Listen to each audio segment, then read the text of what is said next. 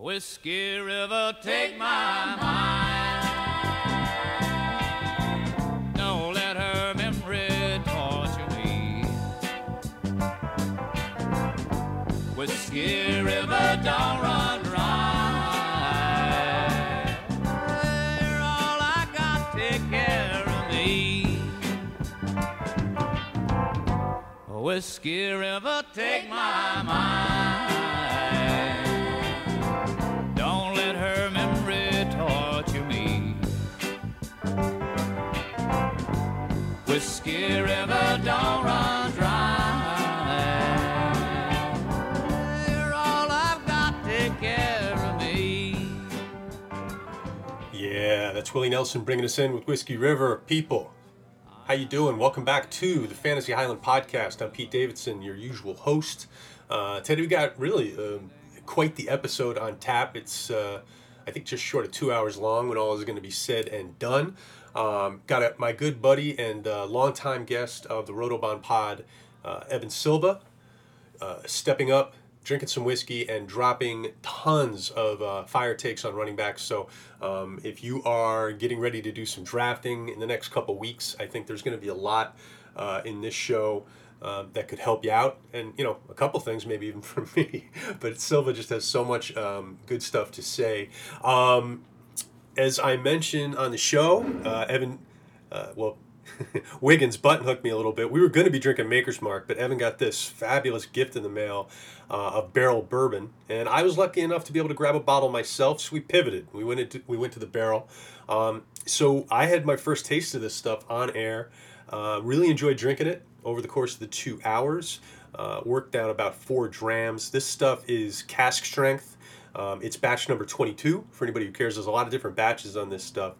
This stuff is aged 5 years, 116.6 proof. So we're talking like just short of 60 ABV. This is potent stuff, and it's really good for sure. I think the thing I like the most about it might be the nose, or at least last night. I mean, I was really enjoying. As Evan was talking, I was sort of nosing the whiskey, and I'm like, man, this is some really good stuff. As far as taste, most of the flavors you would expect in a bourbon, but I thought it had some deep character to it. Definitely, as I started working through it, it was sharp at first, because I drink a lot of strong whiskey. Most of the stuff I drink is, probably between 45 and 50 ABV, some stuff in the 43 range. But I drink my daily dram. The thing I like the most these days, as I've mentioned, is the Classic Laddie by Brooklotic, and that stuff's 100 proof. So it's not like I'm used to drinking 80 proof stuff, but it definitely caught your attention how strong this stuff is when you start. So at first my palate had to adjust to that a little bit. As it did, I really, really enjoyed this whiskey. Now, it was pricey. I dropped about $75 to get this. I've seen it listed for more, so I didn't hate myself for doing it. But it's more than I usually spend on a bourbon. Maybe in a future pod I'll get back to you on whether I plan on repurchasing this stuff. I'm going to work through the bottle before I make that decision. But this is definitely good stuff. It really is. According to the folks who make it at Barrell Bourbon, I'll just read it right off the bottle. We hand select and marry these bourbon barrels from our inventory to bring out the best characteristics of the whiskey. So you've got a mixer and a master there. They're doing their best to sort of create individual batches. And each one, and this is the only one I've personally tested, but it sounds like these batches really are very different from batch to batch, which is interesting. So at some point I'll drop some future notes on this as I get to know it, but it was an enjoyable experience. And in retrospect, I appreciate the button hook. But I really don't want to go too long with the wind up here, because Silva and I just go on and on and on. We managed to hit all 32 NFL backfields. We jumped around a little bit. Silva was passionate at a couple of points, wanted to just jump to a team, which is great. But we hit all 32 teams. Now, some of them, you don't spend as much time on certain backfields versus others. But I think we hit a lot of stuff, had a lot of fun. And hopefully you guys enjoy it. We will have podcasts coming up, just, for you Rotobahners out there. Things are going to start to heat up, obviously. Hopefully the COVID stuff is handled and we're able to have some football. I will be dropping positional rankings in the coming days, and all of those rankings will have associated podcasts. Definitely have some some whiskey pods coming up as well. Fantasy Highland is going to keep going. Trying to get Curtis Patrick on the show soon. That'll be a bourbon show. Trying to get my buddy Man Bun on the show to drink a little Highland Park 12. We'll see if that comes down. But we definitely got some good stuff lined up for this show. And, hopefully hopefully the Roto-Bomb pod doesn't become the whiskey pod. That's sort of what's going to happen if we don't have any football. Hopefully that won't happen. But for now, pour yourself something nice, kick back, and enjoy a long running back-centric conversation with the one, the only, the great, the fantabulous Evan Silva. Okay, folks, at this time, I would like to welcome back to the program, I think probably the guy who's been on this show more than anybody else, but it's been a while, the great Evan Silva of Establish the Run. Evan, how you doing, bro? What's up, man? Doing real well. Staying hopeful and optimistic for the season. It sounds like as teams have been reporting to training camp, there have not been a ton of COVID cases, diagnosed. And we don't have to get into all that, but I mean, it is an element of our analysis, of potentially very, very critical. I would say certainly very, very critical element of the way that we have to present context when we analyze players and situations and the effect that it has had. I mean, apparently there's going to be about 14 days of practice and 8 padded practices before week 1, 0 preseason games. This is obviously unprecedented in terms of the level of preparation entering week 1. And that is really the foundation of where our analysis, I think, will come when it comes to coronavirus, because we're not freaking medical experts. Yeah, me neither. And yeah, this is going to be an interesting August for people who are adjusters, for people who like to fiddle with the rankings in August, because what exactly are you going to fiddle with? I mean, there's no games. I don't know what the practice reports are going to look like, and there's not as much practice action as you alluded to. So this is just going to be one of those Augusts where it's like, don't stare too long at the sheet. You might start doing stuff you don't want to do. You know what I mean? Yeah. And it's also going to be interesting because preseason games, even though they're very small samples and it can be very, very noisy, right, they drive ADP without any, beyond any shadow of a doubt. And I think that, I mean, it's been a big part of our analysis, Adam Levitan and I's, because, Adam Levitan will go through, and I'll do it sometimes too, we'll go through and chart, who's getting action with the first team offense. What positions are Dwayne McFarland is maybe the best at this. Dwayne McFarland, who writes for us and for PFF. Dwayne's outstanding. Outstanding. Yeah, he's awesome. At charting the preseason games and figuring out even like the X, Z, and the slot receiver, identifying the X and the Z, and who's truly playing what position. That can lead to direct training camp battles. It's going to be there's going to be a lot less information this year. There was a lot less information even leading into the NFL draft this year, and I had my worst mock draft in like 5 years because I always leaned on a lot of information trickling out. No one was at team facilities. There was no pro day circuit. There were no there were none of those pre-draft rumors that I always rely on, and I had a terrible mock draft. So so it's going to be a tough year, but doing the exercise that we're going to do right now, I think can be really, really helpful. Yeah. And I mean, the draft for me was bonkers, bro. Cause I mean, New York was hit really hard at that time. So like, I'm just like ducking COVID left and right and just trying to not get it. Cause I'm like, man, if I get COVID 2 weeks before the damn NFL draft, I'm going to want to, well, not kill myself, but I mean, New York sincerely was, when it peaked here, it was just madness. And it was right in that run up to the draft. So, I mean, for me, it was just, I was like outside because me a little bit, like the month before the NFL draft is like my endorphins are popping usually that month. That's like my month. I love it. I'm a pig in shit. But this year it was just, I was concentrating more on where am I going to get chicken than, is this guy, what was his actual breakout year or whatever. Anyway, so yeah, what Evan alluded to, listeners, is we're going to be working through running backs and backfields tonight. We decided that about 20 minutes before the show because we don't like to have notes and things to lean on. We like to just let it fly. And Evan and I, because this is the Fantasy Highland, we are drinking.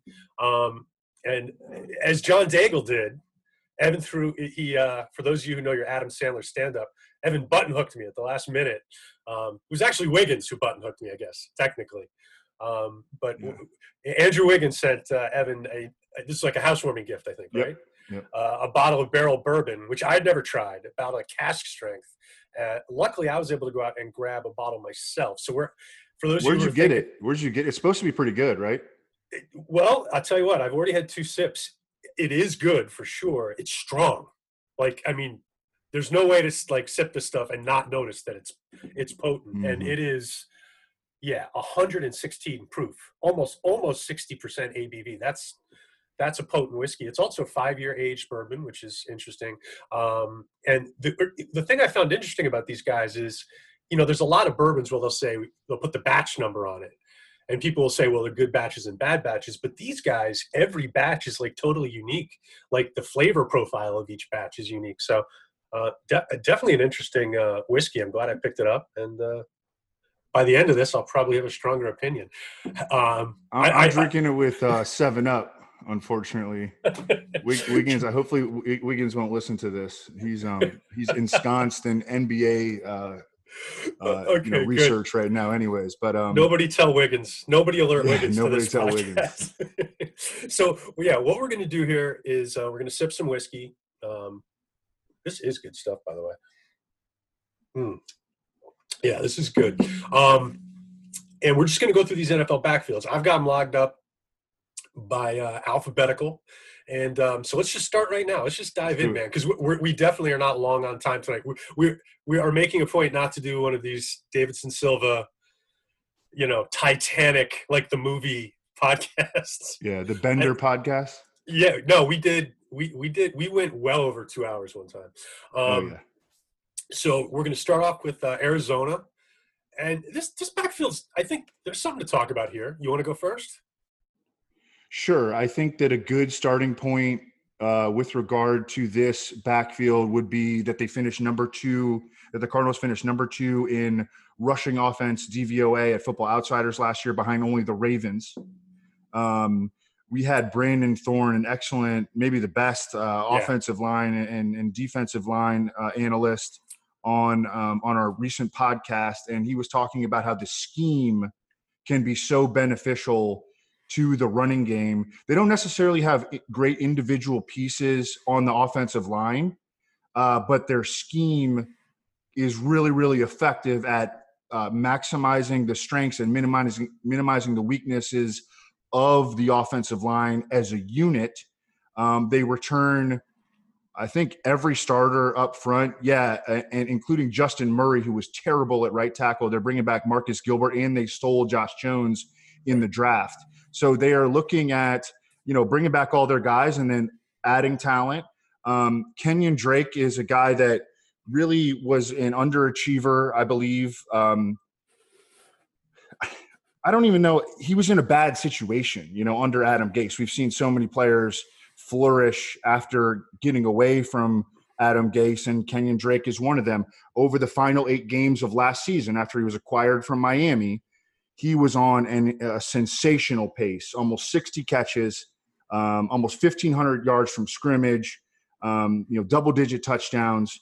And I would say that I like some of the players throughout the rest of the backfield, but I would not consider them to be, strong competition. Yeah. I mean, I'm with you. I'm a big fan of Chase Edmonds. I did a lot of college work on him. You and I actually talked about him last year, and the one thing that always stood out to me with Edmonds, and no, he didn't play the greatest competition, but I didn't watch a game of his where he wasn't the best player on the field with his college tape. I mean, it was clear. He stood out, best player on the field. And we saw when he did get some time last year, he looked real good. I love him as, whatever you want to call it, an anti-fragility, 0 RB back once you get to a certain point in your draft. I think Edmonds is a great pickup, but I'm with you. Drake's the guy. And the way this team spreads people out, the way they consistently put 3 and 4 receivers on the field, should lighten up boxes, should give him room to move. And then I think the other thing I like about him, Evan, is his quarterback. I think for a young quarterback, Murray can find the run. For a young quarterback, Murray can find the backs. He's fundamentally sound. So where I might not want to, Lamar Jackson, I don't get juiced up for his running backs passing statistics. I think Kyler is going to be much better at finding the back. And you already mentioned it. We saw that last year. So yeah, is it worth getting into? Is Eno Benjamin the third guy on your list if both guys get COVID? Eno Benjamin is at such a disadvantage by being a 7th-round pick in a year where, right. I mean, he's not going to get any reps on the practice field, and he's only going to go in the game in a situation, in an emergency situation. Chase Edmonds is one of my favorite running backs to draft in like the 10th round or so. Yeah. Because he will slide further than that sometimes. Yes, and I do think that he has an outside chance at standalone value. I'm not expecting it, but I think that there's maybe 20% chance or something like that. And if something happens to Drake, which by the way, Drake has never been a workhorse in college or the pros for a full season. Right, and he's had injuries at that low volume level. Yes, and Chase Edmonds, I mean, he's a smash. So, if you're going a little light at running back early in the draft, like Chase Edmonds, awesome pick. I think we took him last night in the draft that Adam and I did, the Football Guys Championship, $350 buy-in, where we went 0 RB, which I know is really, really frowned upon, but I came away from our draft really? absolutely loving it. Why?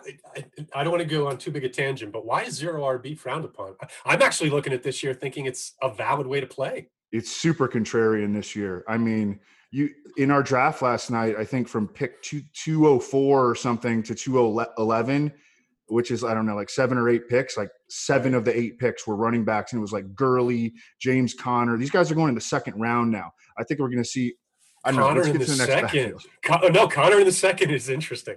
Yeah, it is. I was loving Connor in the fourth there for a while. Oh yeah, that's those over, days are long gone. Oh well. Okay, let's jump down to Atlanta. Obviously, Gurley's at the top of the board here.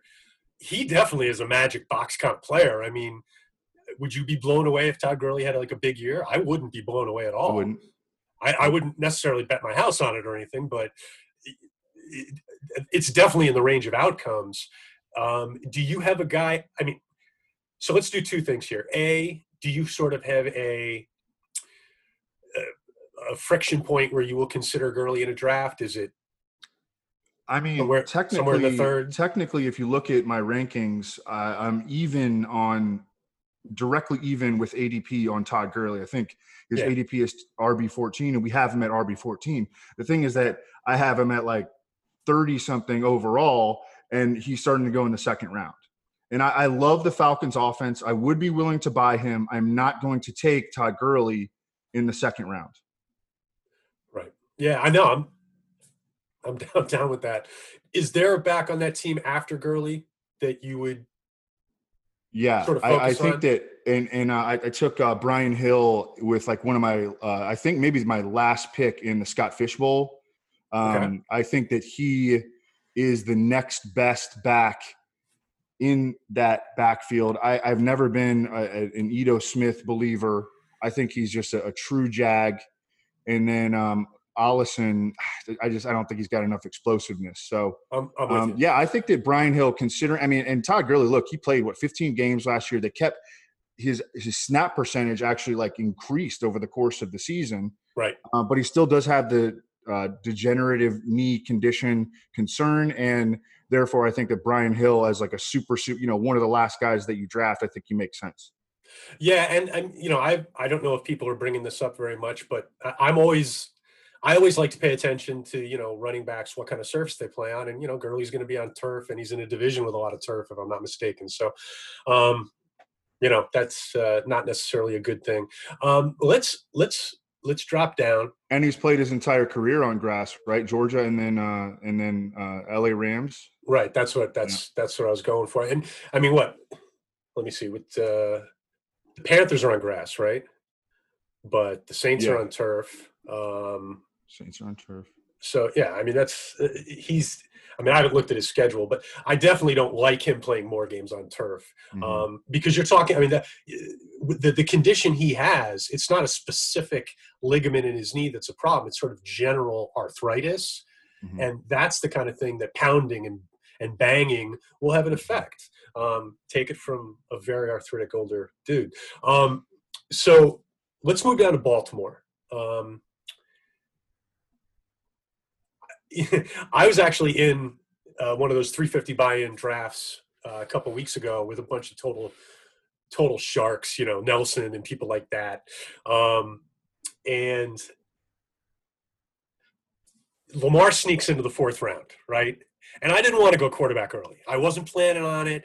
And freaking Lamar's there for me in the 4th round. I'd like the 8th pick. So I was looking for something, Hey, and I think you take him. I think you take him. And I'm total late round QB believer, but yeah, me too. And I didn't really want to do it, but I did it. And I knew it was going to cause a problem for me at running back, and it did. I would mix it in the 1st round, Lamar in the 4th. Between there, I banged Nuke and A-Rob. So I feel good about those guys. But when I came to dealing with my RB problem, because it's a tight end premium format, and I took Evan Ingram in the 5th, I came back in the 6th, and I ended up with Ingram. So I'm bringing this up now because I'm on Baltimore. I love that start, dude. I love that. Are you okay with it? Yeah. You all right? Yeah, okay. Absolutely.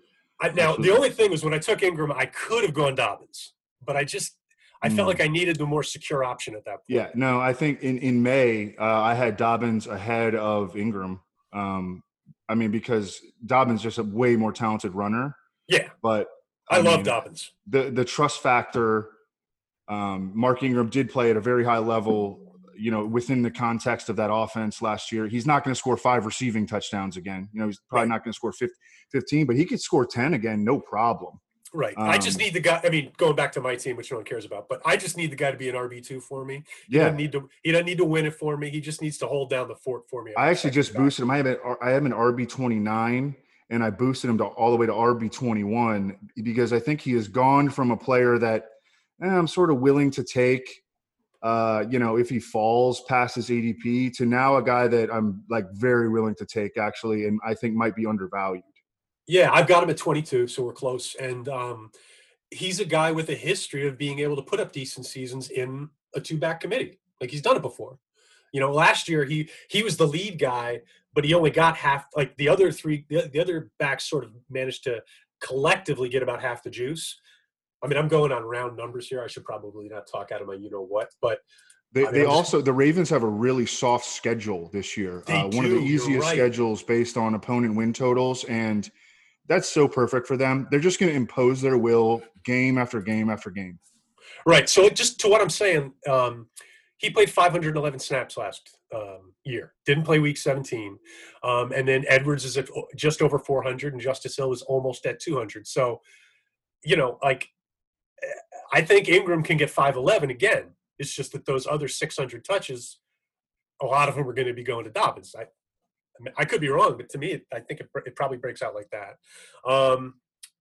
Now, if where would you be at on Dobbins? Would you consider him, because he's a potential home run? We got to at least give him that, right? I mean, I love the way that kid runs.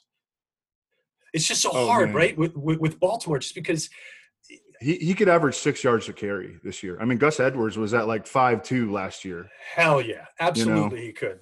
Absolutely. I just, how much potential for receptions is there? Minimal. Yeah, minimal. That's the thing. That's the thing.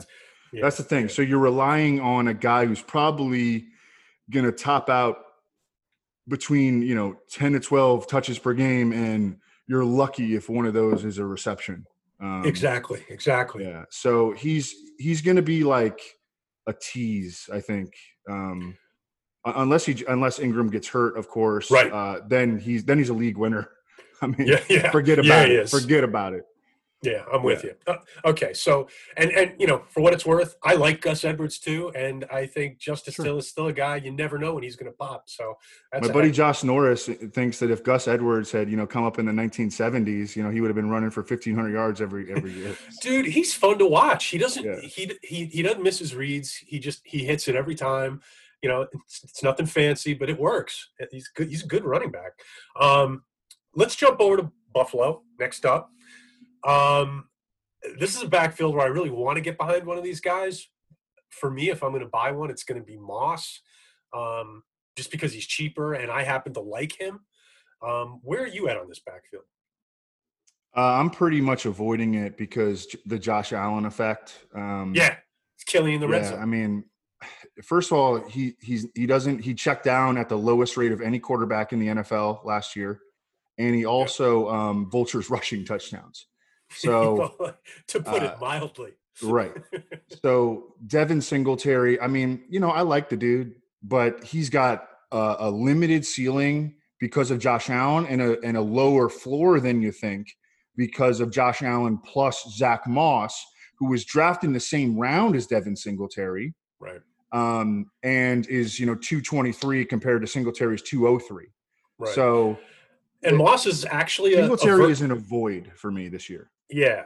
And I've heard a couple people allude to Moss like, well, he's the bigger back, but he's also a back who can play all three downs. He can catch the football. Yeah, he can absolutely catch the football. He actually might be a better receiver than Singletary. He might be. I don't know. Moss is definitely one of those guys where he doesn't get enough credit for just being good at the game. He's good at the game. Yeah. He just doesn't have a whole lot of holes. He's not. We had Sigmund Bloom on, and he thought that Moss just isn't explosive enough.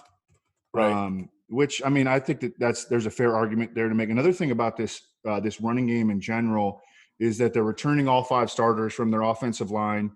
They were 15th in Football Outsiders adjusted line yards last year. So you would think that with the continuity, which should be a competitive advantage this year, that they can maybe get into the top 12. Brandon Thorne had them as number 11 ranked going into the season. So that's and their defense is going to be good. They're going to be in good positive game scripts. So there is something to be said for these guys. It's just I need my running back to be scoring touchdowns and catching passes, and I'm not sure that Singletary is going to be doing that enough. Right. The thing, I mean, Buffalo's got a really nice schedule, like up into the Jets week 7. I mean, the only game on there that's sort of ugly is Tennessee. I mean, you don't ever want any of your guys playing Tennessee. But other than that, I mean, they get the Jets twice, Dolphins. They get Vegas, a game with Kansas City. So who knows? You get a little monopoly money points there. So that's not a bad way to start. No, they're going to start really hot. They're going to start. Yeah. I think the Bills' offense in general is going to start hot, and then in the back end of their schedule is terrifying. And you're on my guy though. Like you're an Allen guy.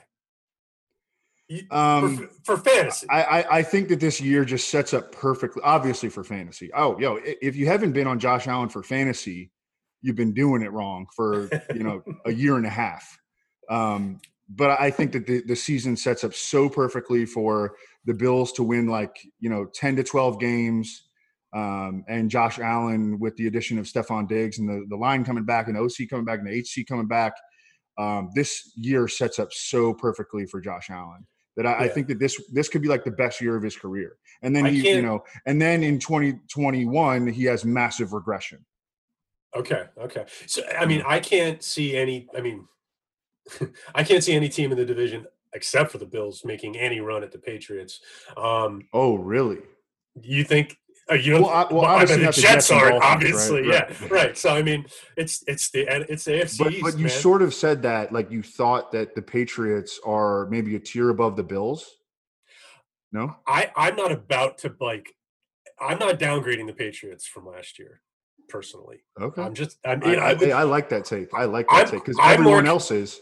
I'm more concerned about them losing Scarnecchia than Brady. Let's put it that way.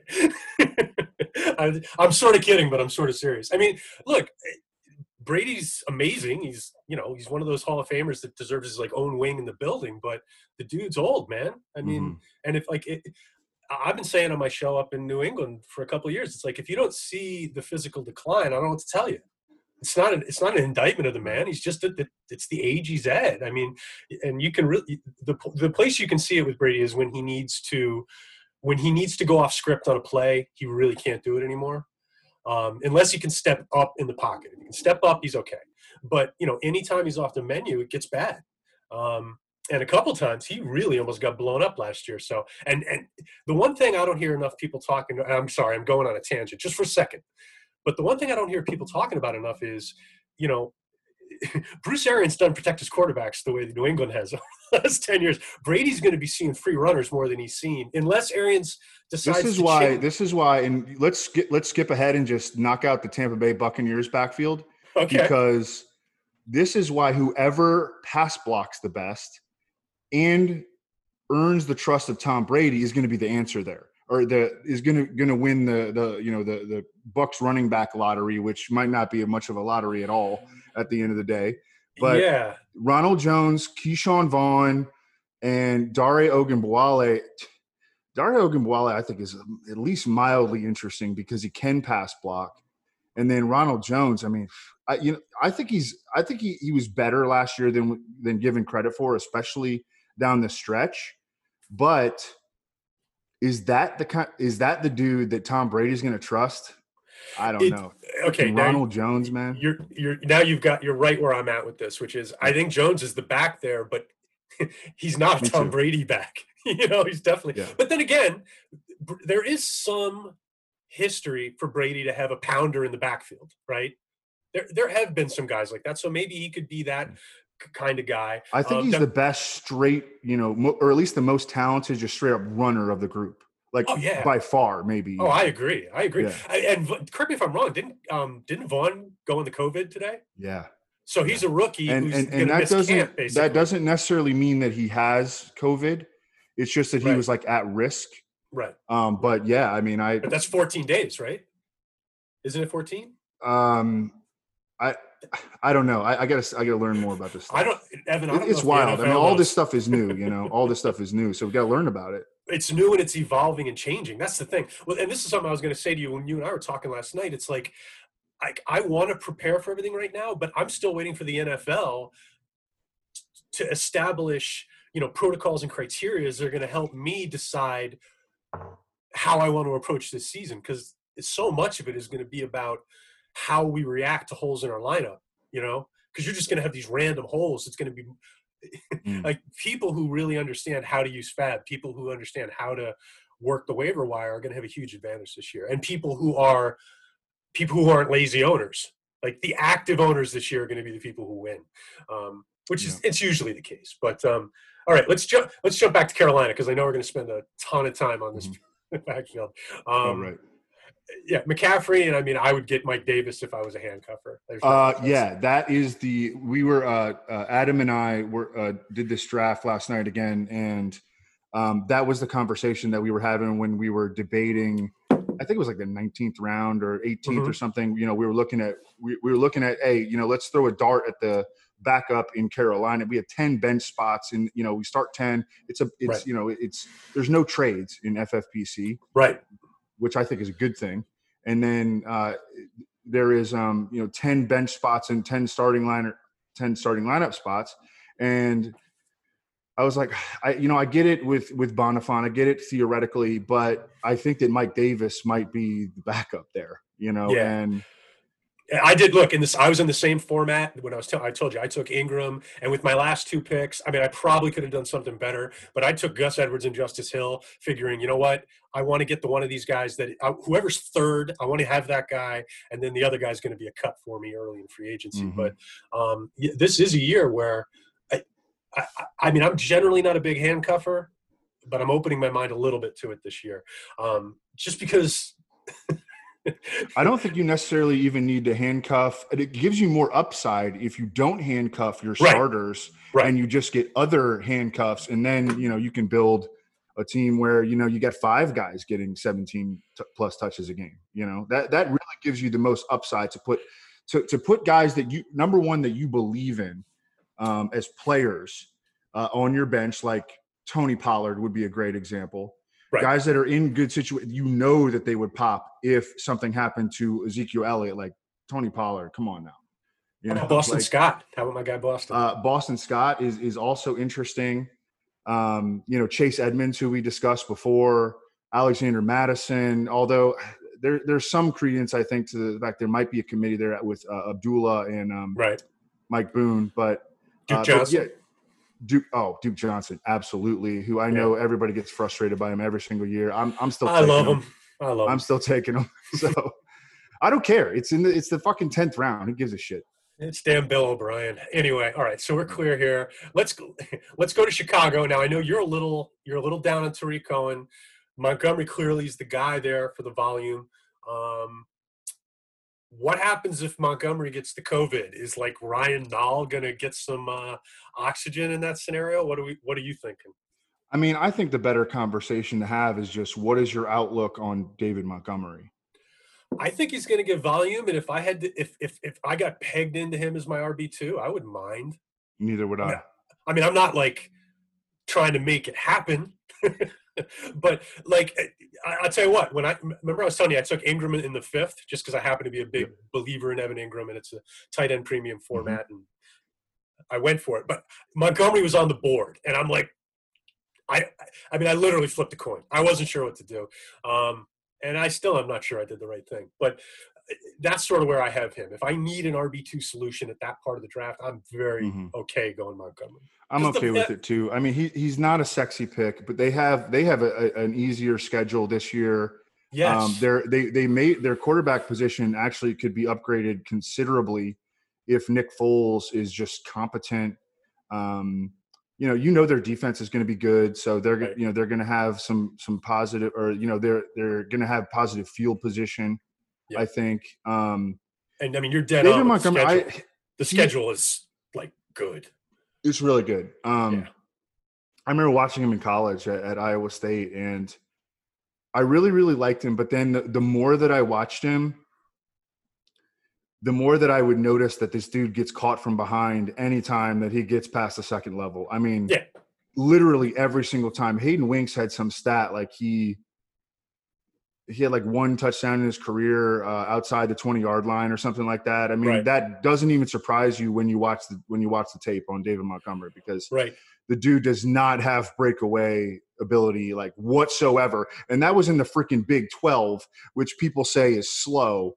Now he's in the freaking NFL. Right. So, well, it's interesting with him because he will make a guy miss, but then he won't do anything with it. Exactly. Because he'll make the first guy miss and gain 2 yards. Right. He can negotiate traffic, but there isn't a lot of burst. But the other side of him is that he's a processor. He processes the game well. He understands what he's supposed to be doing out there. He understands where he is on the gridiron. He's got a good feel for his body positioning and stuff like that. So, he is a guy, I think maybe particularly if Foles is the quarterback, we could see him making a lot more plays in the pass game. Like that really would not surprise me. And that could be some hidden value for him. I don't know if everybody is giving him enough. I don't know if he's getting a totally fair shake in terms of what he could do in a PPR format. But, Cohen's a guy I like in deep leagues in certain situations, but 12-team typical, no, not so much. Let's jump down to Cincinnati. Cincinnati's sort of an interesting team. It's interesting in that what's going to happen to Gio? Like, is he there? Is he going to be there? I guess he is at this point. Yeah, I think that, the situation actually has really helped a guy like him who very much might have been on the hot seat had there been 4 preseason games, had there been June minicamp, OTAs, Travion Williams might have overtaken him. That wouldn't have surprised or shouldn't have surprised anyone. When you say overtake, you mean like beat him out, or just like, hey, this guy's good enough, and why pay Gio? Gio didn't look like a guy with a whole lot of gas left in the tank last year, but I think he's real secure right now. Right. Well, and I mean, with the COVID dynamic, having extra and having an extra guy who is decent, having a dude that has made a bunch of starts in the league and knows where he's got to be, knows the offense. It's a huge help to Giovanni Bernard. But to your point, there's 4 backs in that backfield that can play. I mean, we didn't talk about Rodney Anderson, but if Rodney Anderson's 100%, if everything's working on the man, he can play. I mean, that dude can really play, and he's a very underrated in passing situations, in my opinion. Well, I think the main discussion to have though is still Mixon. Yeah. What can this guy do? Because this guy has overcome, like, you couldn't draw up a worse offensive environment than what Joe Mixon existed in the last 2 years. Yeah. And he scored 17 touchdowns, and he gained almost 3,000 yards from scrimmage. with odd usage. Yes. Yep. And you know what? This coach, I think there's a chance that they unleash him a little bit this year. Yeah, I think that there's a chance that Zach Taylor could end up being a decent coach, and that Joe Burrow, again, the lack of practice time does concern me, but that this offense can take a next step into being like middle of the pack this year. Another problem is their schedule. I mean, they play in just a brutal division of defenses. Right. So the optimism, I think, needs to be checked a little bit. But hey, Joe Mixon has done this. He's been a producer in just the worst offensive environment that you can dream up. And now I think that he's got a chance, to play in an offensive environment that is, not nearly as bad. And Jonah Williams is coming back, and I think that helps. And their offensive line probably still isn't going to be very good, but maybe they could be 25th.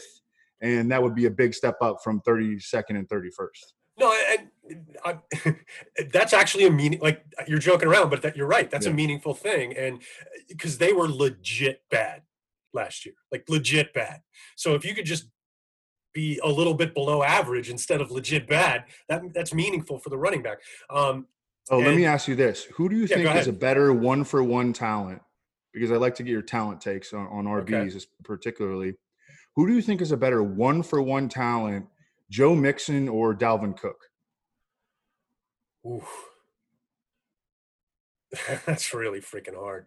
I think they were both, early second rounders in the same draft, right? I'm going to say Dalvin just because I think Dalvin's a better football player. Okay. But if you want to just go with like talent oozing from your pores, I think you can make a strong argument for Mixon. Yeah. But it's an interesting one, I think. The thing about Dalvin is he runs like his ass is on fire, and he processes the play really freaking well, and he makes decisions so quickly. Like you don't see Dalvin losing plays because he hesitated. Like, he'll overrun a play occasionally, but I'd much rather see that than a guy where the play is constantly catching up to him, and I see that sometimes with Mixon. But anyway, let's dump down because the next team is more interesting. But just for what it's worth, I'm with you on Mixon. I think the floor is what we got last year, and I think the coach is smart. And this year they're gonna. I mean, last year they were just beaten up. Like you said, the line is terrible. The quarterback plays all over the place. Different guys. They had injuries at the receiver position. Now they've got too many healthy receivers. They're gonna have like a guy like Ross maybe as their fourth receiver. I'm thinking they might run 4 receiver sets. I mean, sure, they have nothing at tight end, right? They got nothing at tight end. Nothing. And they got John Ross, T. Higgins, AJ Green, and Tyler Boyd. Exactly. Let's get creative, fellas. Let's do something a little different. Let's watch some Arizona Cardinals tape. Is he one of those guys who's going to do that? He's going to be like, no, we're going to put our best guys on the field. I don't care. We're going to line up this way because that'd be nice. I think that would be great. And Zach Taylor does come from that Big 12. I mean, he played in the Big 12 at Nebraska, and then I believe he coached at A&M. Is that correct? Sure. I mean, I know, but I mean, he came from McVay, right? So isn't that right? Too? Yeah. So I mean, yes, he was there 1 year. And I'm going to look up where he coached in college. I know because I went to college with his wife, Sarah Sherman, who is the daughter of Mike Sherman. You remember him? Yeah. I know he coached under. Yeah. Okay. He was a graduate assistant at A&M 2008 through 2011. So I mean, he's familiar with the Mike Leach stuff. And I thought, given what happened to him last year, I thought in terms of just like keeping that team reasonably together, I thought he did all right. So I'm not down on his first year. I thought it was more circumstance. So I have an open mind. And, if you're the Bengals last year, is there a reason to like give Mixon some huge amount of touches?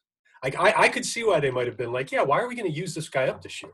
Like, we're better off losing games than winning games, and this guy's a future chip. So I can think of some smart reasons why they wouldn't overburden him with touches last year. Whereas this year, you've got the number 1 overall guy. You want to make a statement. It's his second year there.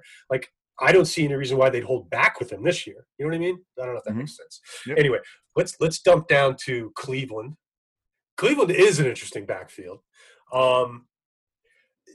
the magic question with this backfield, and it's sort of like that red herring that like us fantasy guys like when we start like trying to make deals with like God and stuff with our players, well maybe they'll put them on the field together. It's like always that bullshit dream. But on this team, yeah, I don't know if it is a bullshit dream. Like there may actually be. Yeah. I mean, he could Kareem Hunt could sort of double as the third receiver. I mean, right now, if the season starts today, I think their third receiver will be Rashard Higgins. Right. Njoku should be the guy, but he's like, he requested a trade. Right. Kareem Hunt, after he came back last year, he averaged 10 touches a game, I think 5.5 targets per game. Right. Like, and then if something happens to Nick Chubb, which did happen to him in college, then Kareem Hunt is going to win leagues. So okay, the league I was telling you about before, Nelson took Hunt first pick of the 5th round. I've seen him go fourth round. Yeah. I've seen him go fourth round in some FFPC drafts. Yeah. The night before, I had Barrett on this show. We were drinking Elijah Craig, having a good time, and I'm trying to get him to buy in to freaking Kareem Hunt in the 6th, and he's like, "Nah, I'm not buying it." I'm like, "Come on, man, come on!" And he's like, "Nah." And then Nelson 5th. I mean, I think he took him at 49 or whatever. Wow. Anyway, but here's what I'm getting at, and you probably know this, but let me just give you some numbers here because I pulled this up. And I'm working backwards now from week 17. Okay. These are snap percentages per game, Chubb and Hunt. Okay. Week 17, Hunt 67% of the snaps, but Chubb 57. You're well over 100%, right? So these guys are on the field together, just mathematics. No Week before, Chubb was at 65, but Hunt was at 57. So that's 2 weeks in a row. Week before that, Hunt's at 61, Chubb's at 50. Week before that, Chubb's at 70, Hunt's at 63. There wasn't a game after Hunt was activated where the two of them added up to less than 100%. So, I mean, these guys were on the field together a significant amount of time last year. Now, different coaching staff. Yes, that's that.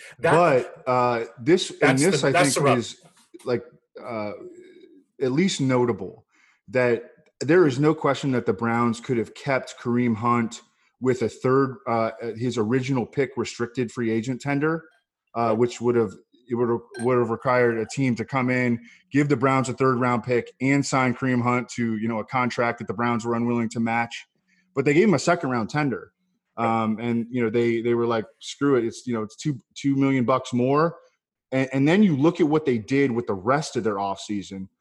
Biggest draft expenditure was an offensive tackle, Jedrick Wills.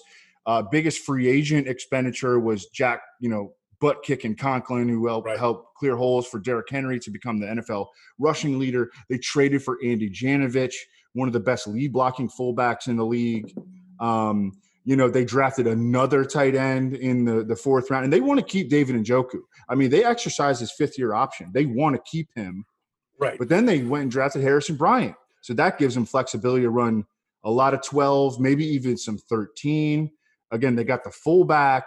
They don't really have the 3rd receiver.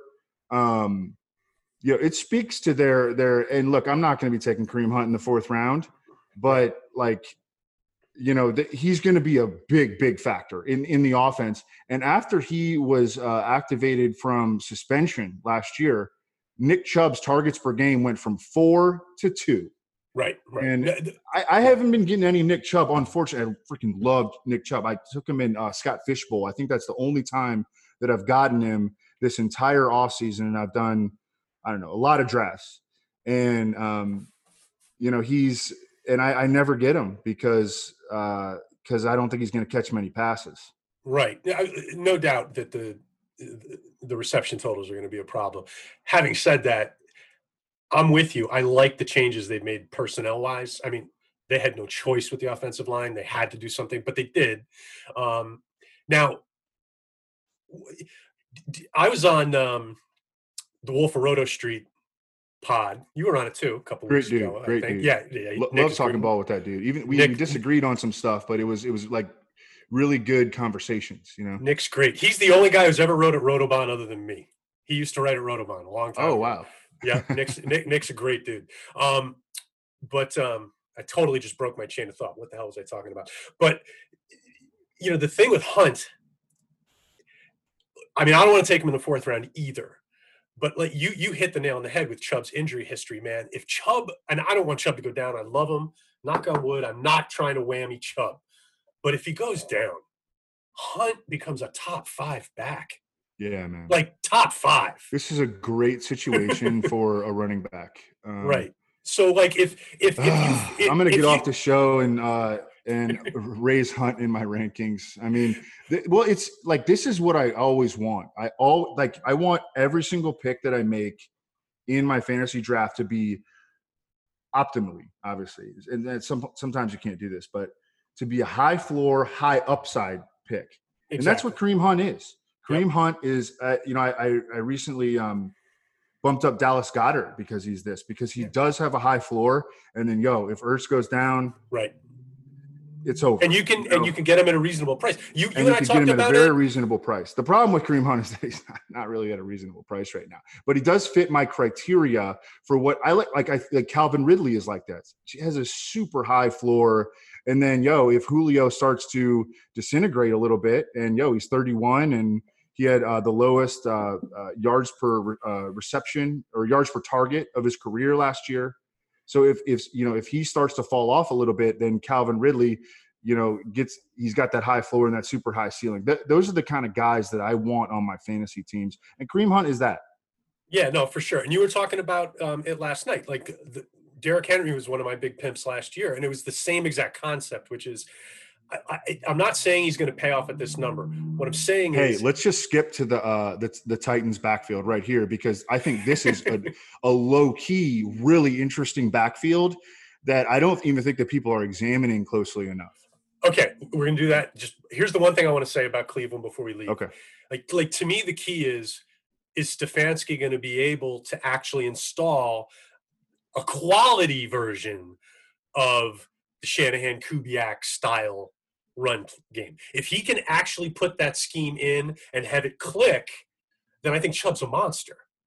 But if it's the kind of, like Shanahan himself has had some trouble year one, sometimes it doesn't click right away. So that's sort of where I'm at with Cleveland is it going to click? And if so, when? So for whatever it's worth, that's sort of where I'm at with them. But yeah, let's jump down to Tennessee. Yeah. Do you have more to say than Derrick Henry and Darrington Evans? Yeah. Well, okay. because here's the thing. Like, we know that Derrick Henry is just a badass runner, right? Yeah. Just a badass runner. But what? Right. I mean, he's the best pure runner in the league, probably. Right. I mean, Saquon's too boom or bust though. Like Derrick Henry is a churner and a big play machine.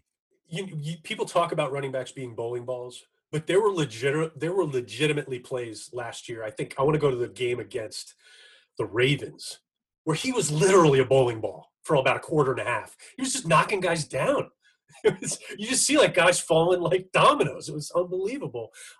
So what has been the missing element of his game? And obviously it's receptions. I don't know if it's missing from him. It's missing from the play calling. Exactly. Right. And as we had like a pre-show call, and the first time that I ever really listened to or consumed Pete's content seriously was when he went on Roto Underworld show. Right. When Derrick Henry was coming into the league in 2016 or whatever that was. Oh, that's right. I remember that. And that was when Kelly and I did the bad Michael, good Michael thing for like 20 minutes. Yeah. It was a great show.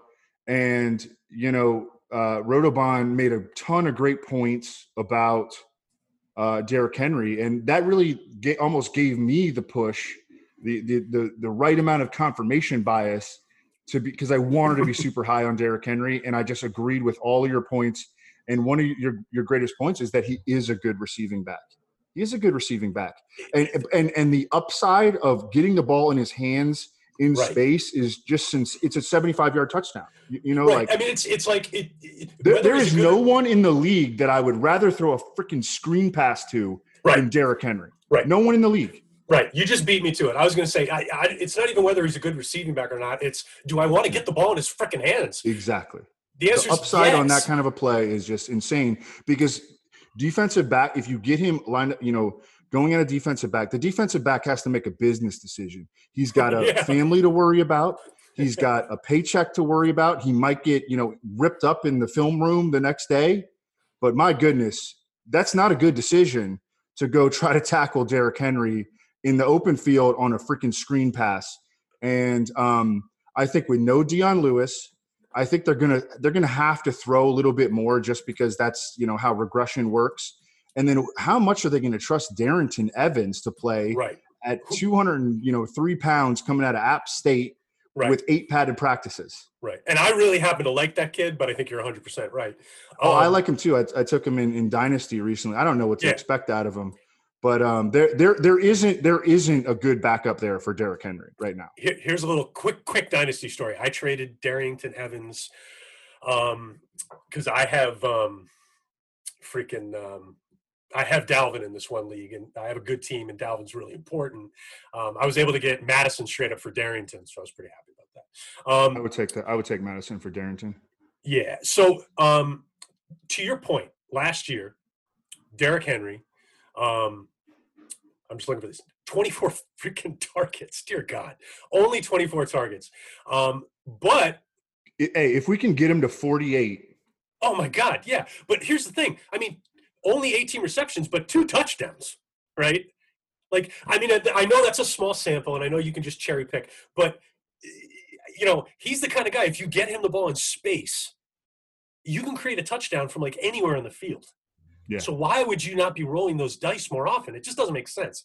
Yeah, they need to. I think that their personnel situation is going to compel them to, because I mean, you can't trust Darrington Evans. As much as we like him as a talent, you can't trust him after 8 padded practices to have any kind of role in week 1. Right. And I think Derrick Henry could be a true every down back this year. And I have him as high as I possibly can, and I still want to put him higher in the freaking rankings. Let me ask you that. Well, let's just from a workload standpoint, right? Mm-hmm. Just from a standpoint of workload, how many backs are we more confident in than Derrick Henry? Just for touches. I mean, literally 0, I think. Okay. I was going to say maybe 2. Like maybe the top 2 guys. Maybe McCaffrey and Saquon. Yeah. Yeah. Yeah. I mean, and I would probably lean to Zeke. I know some people think Zeke's going to start getting less touches. I don't know. I'm not sure if I buy that. But that's to me, that's the thing. It's like at this point, Henry's weakness has become his strength, right? No one believed they would actually give him the ball. I can't come up with a mental scenario where they won't now. It's the script is flipped a little bit. So let's move this thing down here. Let's dump. We did Cleveland. We're at Dallas now. Okay. Unless you have something on Pollard that's really juicy, Dallas is pretty clean to me. Number 1 in PFF's elusive rating last year. Yeah. Oh, he's fun. I think he's an absolute baller. I loved him coming out of Memphis, and that's why I was sort of bummed that they went receiver, because I wanted to see maybe him get more life as a dual threat, and there's no way that's happening now. But you can't pass on CeeDee Lamb at number 17. No, but I mean, I think this is a pretty easy. We don't even have to talk about it. Yeah, no, I'm with you. Let's jump down to Denver. Denver also not terribly interesting. I mean, you don't go out and pay for Gordon unless you're going to use him. Lindsey is not strong in the passing game. I know some people don't think Gordon's a great receiver, but he knows what he's doing. He's in the right place. He faces up. He gives the quarterback a good target. It may not always be beautiful, but it's effective. Is there anything you think I'm missing? I mean, I see Lindsey. Just some basic, asterisk check. They're bringing back Mike Munchak, maybe the best offensive line coach in the league. They are run by Vic Fangio, who I think is going to lean them more toward a run first / balanced offense. I think it's going to take a year. I love the elements in this passing game, but I think it's going to take a year for that to hit, especially as they're transitioning OC, they're transitioning quarterbacks coach, they're transitioning their number 2 and 3 receiver. Noah Fant is only in his second year. All right, I'm just going to give you one. I'm just doing this because I dug for this damn quote. But when I did an article, I sent it to you. I don't think you've read it yet. I'm sure you will. But this is something I found, and I like this from Fangio because I think he sort of gets where he is at in this division. I think he's accepted reality, which is good for us in this scenario. But here's what he said. When asked about whether he wants to be more aggressive on offense. Yeah, that's what I like. Contrary to the stereotype that's always out there, a defensive coach, wants to ground and pound, considers a pitch to the halfback, a pass. That's not me. I like to be aggressive. And he went on to talk about that he understands that the gauntlet is down, that Oakland is in an arms race, that the standard is like, if you can't score 30 points in this division, you're just not winning much. So I like to hear that from him, just for what it's worth. All right, so do I. Yeah. So like in my mind, I'm like, is this guy a potential Zimmer? And I don't think he is. Like, I think. No, I don't think he's a Zimmer. I just think that, at the end of the day, like, teams are built in their head coach's likeness. Mm-hmm. And I don't know.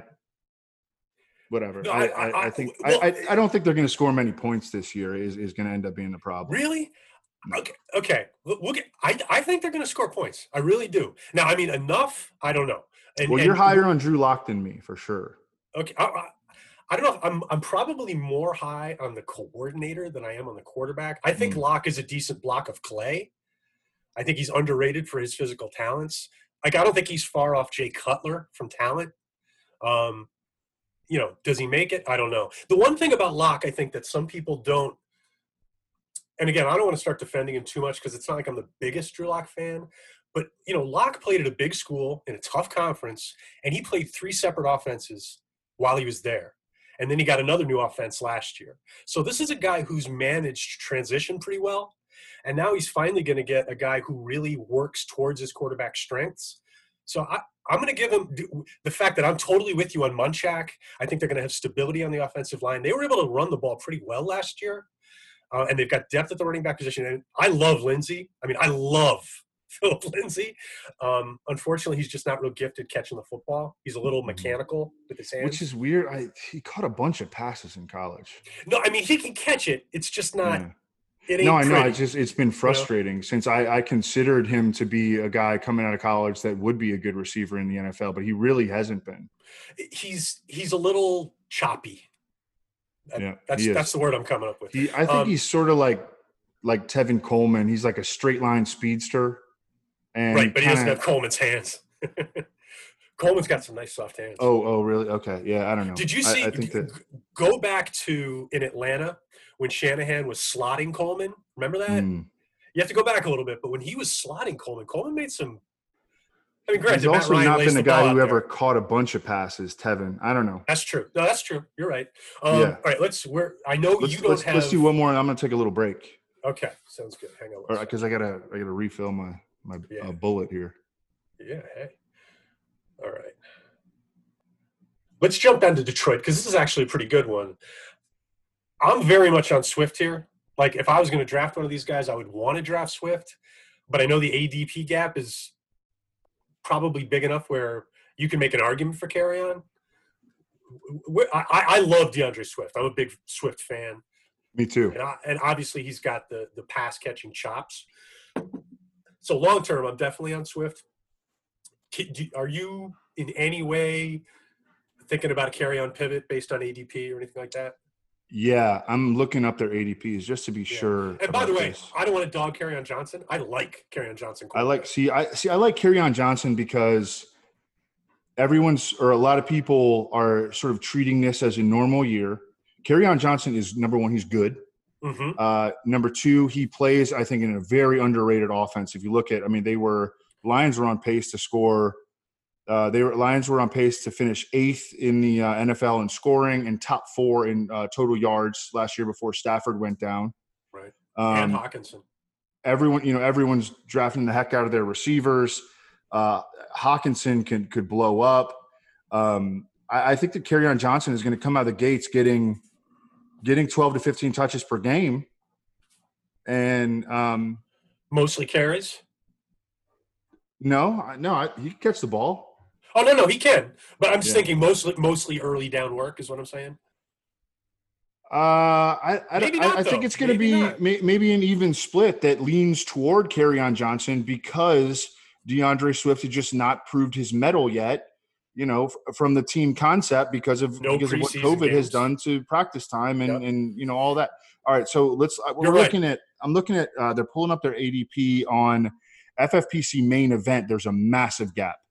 DeAndre Swift is RB26. Kerryon Johnson is RB43. That's a massive gap. Yeah, I would probably rather buy Kerryon Johnson at those prices. RB43. I think you're right. Just now, if it wasn't a COVID year, and oh no, then I would probably be on Swift. But I think you're right. I think because Carrion's a good fundamental football player, and he's been there a year. It's the same system. Yeah, I'm with you. All right, you want to refresh that cocktail? Yeah. Give Go me a for second. it, man. Thanks. Go for it. Okay, quick intermission. We'll be back in 60 seconds.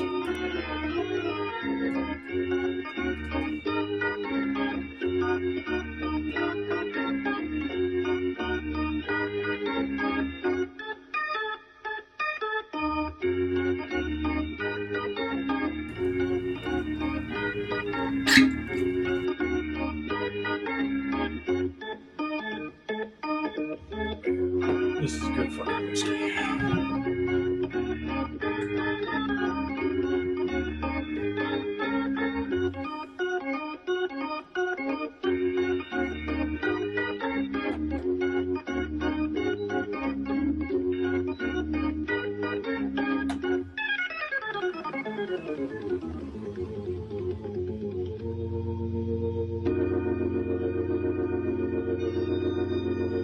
All right. Some strong whiskey, bro. This is My some, face is starting to warm up, you know? no, I mean, like, this is like my throat, a nice little burn when you put this back. Good.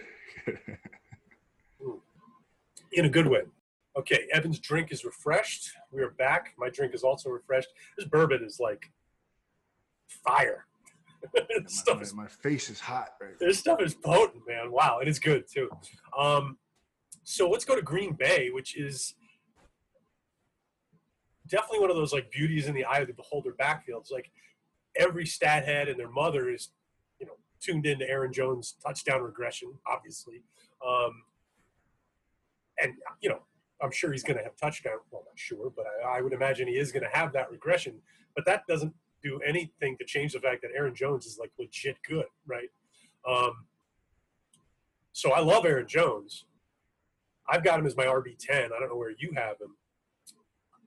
Having said all that, I do have some A.J. Dillon concerns because that guy's an animal. Like, I think he's like, he didn't get enough love for being an absolute beast. He may not be the next Derrick Henry, but man, A.J. Dillon, he is a grown-ass man. I mean, there's no doubt about it. He can really run the football too. I don't think he gets enough credit for his ability to put a foot in the ground and really change direction. And he's a decisive runner, and I think it works for him. I think he's better than the general consensus was going into the draft. Okay. Where are you at? And obviously, I didn't mention Jamal Williams. The coaching staff loves this guy. So, A, where do you value Jones? B, who do you think the second back to own is? And C, could this turn into a three-man ugly fest? Well, I think that, in situations like this in Tampa Bay, the backfield of which we already discussed, and even in Pittsburgh, which, we have to get to,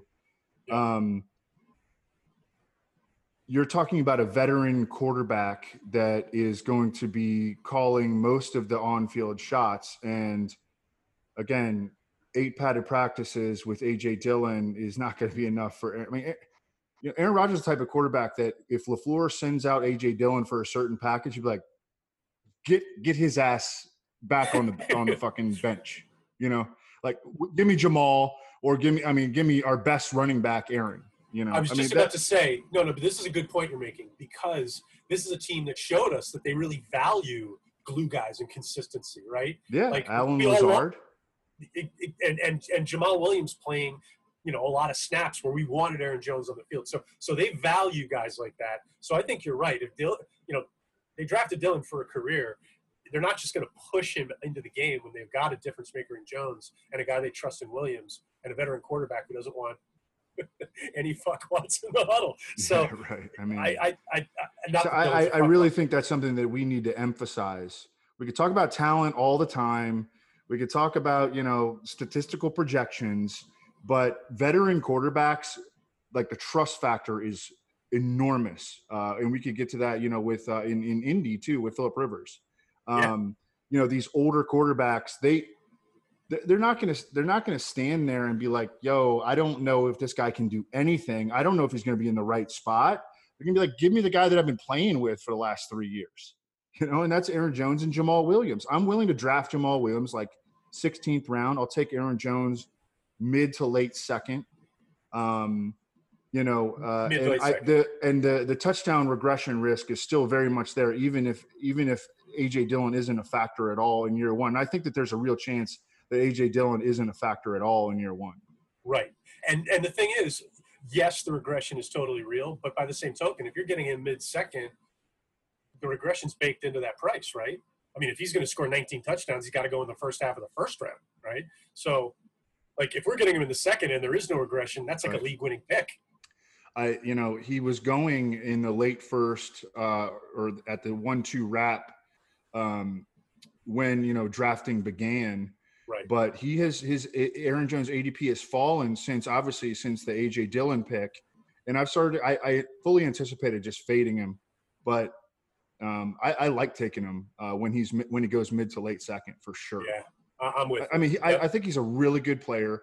He's in a definitely an above average situation. He's a really good receiving back. I mean, he made some great downfield catches last year, that really stand out. First defender after the catch. He just slays first defender after the catch. Yeah, he can slay. And in the coach's defense, I mean, look, I had some Aaron Jones shares last year. I didn't want him leaving the game either. But the few times I saw him struggle last year was when you could tell he was gassed. There were several times where they tried to get him the ball down near the goal line. It's like, dude, he's gassed. He's had some, like, conditioning issues, sprinkled in. Yeah. So I'm just saying, like, it's fashionable to rip on Green Bay for him not playing as much, but – maybe they know some things we don't, Sometimes you got to give the coach a little benefit of the doubt. Now, ironically, the next coach we're going to talk about is Bill O'Brien, who gets no benefit of any doubt. But here's an interesting backfield because these are two of my favorite running backs that I've scouted really over the last decade. I'm a huge fan of David Johnson coming out of UNI, and I was a big fan of Duke. Duke's my fashionable anti-fragility guy. But I have to say, Evan, slowly over the last couple of weeks, I'm sort of warming up to the idea of taking David Johnson because he's not moving up that much, And I see your face. You're wincing a little bit. So you're probably thinking what I'm thinking, which is the last time I saw this guy play, it looked like the proverbial piano on his back when he was running. And then it's a back injury. And we're not going to have preseason. He actually looked good early in the season. Yeah. No, he did. Yeah. But when he came back, he looked washed as He looked terrible. Now, look, he's too young for him actually to be washed, right? There was an injury. I don't know. He came out kind of late. Or he came out – he was old when he came out. That's true. I think it was a back injury. But the thing is – But the thing is that back injuries recur. I mean, Ross Tucker, I did a podcast with him for 6 years. Yeah. And, he drills the back injury thing. He's dude, it's exactly bet against the dudes with the back injuries, and 9 times out of 10, he's right. And that's why I've been taking Duke in the 11th and 12th round whenever he's there. But the other side of the coin is, and he's sort of like Gurley last year. It's like we're not going to get a look at him. Like last year, if Gurley was going to play week 3 preseason, we could see it. But we're going to have to do this sight unseen. And it's the same thing with David Johnson. We're going to have to just go, David Johnson's going to be 29 in December. Yeah. Yeah, because he came out at, 24, 25 years old. I mean, he's not mega high volume, but his injury, one of the major injury was a wrist. So that's not a huge deal. But, look, he needs to be a materially different athlete from the last time we saw him. Yeah. So, he's – the thing Deshaun Watson doesn't check down, and so if David Johnson is relegated to interior running, which is by far the biggest weakness of his game. I remember not liking him coming out of northern Iowa, right? A lot of people didn't like the interior running.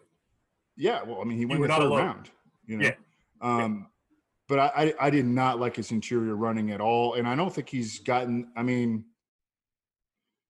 he's not a good interior runner. I'll just say that he's not a good interior runner. But that does not define a running back in today's game.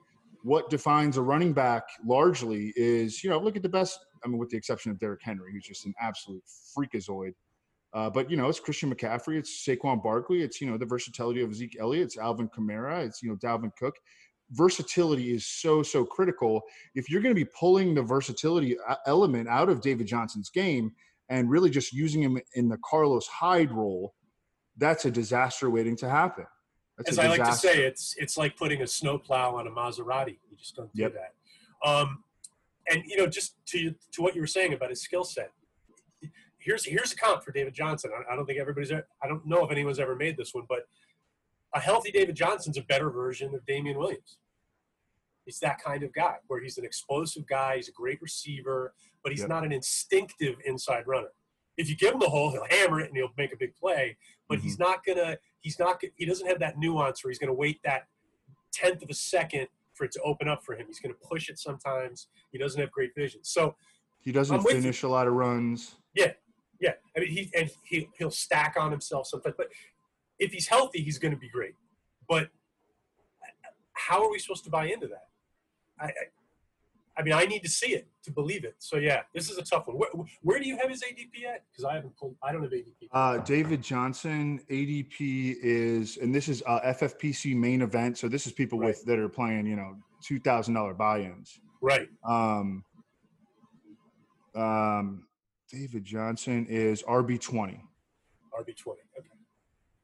RB20, number 42 overall. 42. So that's okay. There you go. Is that third round? No, that's fourth round. Yeah, fourth round pick. Fourth round. Middle fourth round. Yeah. I can't do it there. I cannot do it there. No, neither can I. No, I'm with you. I'm with you. Okay, let's step down. I'm basically where I've been all off season, which is I'm buying Duke Johnson. Now, Colts.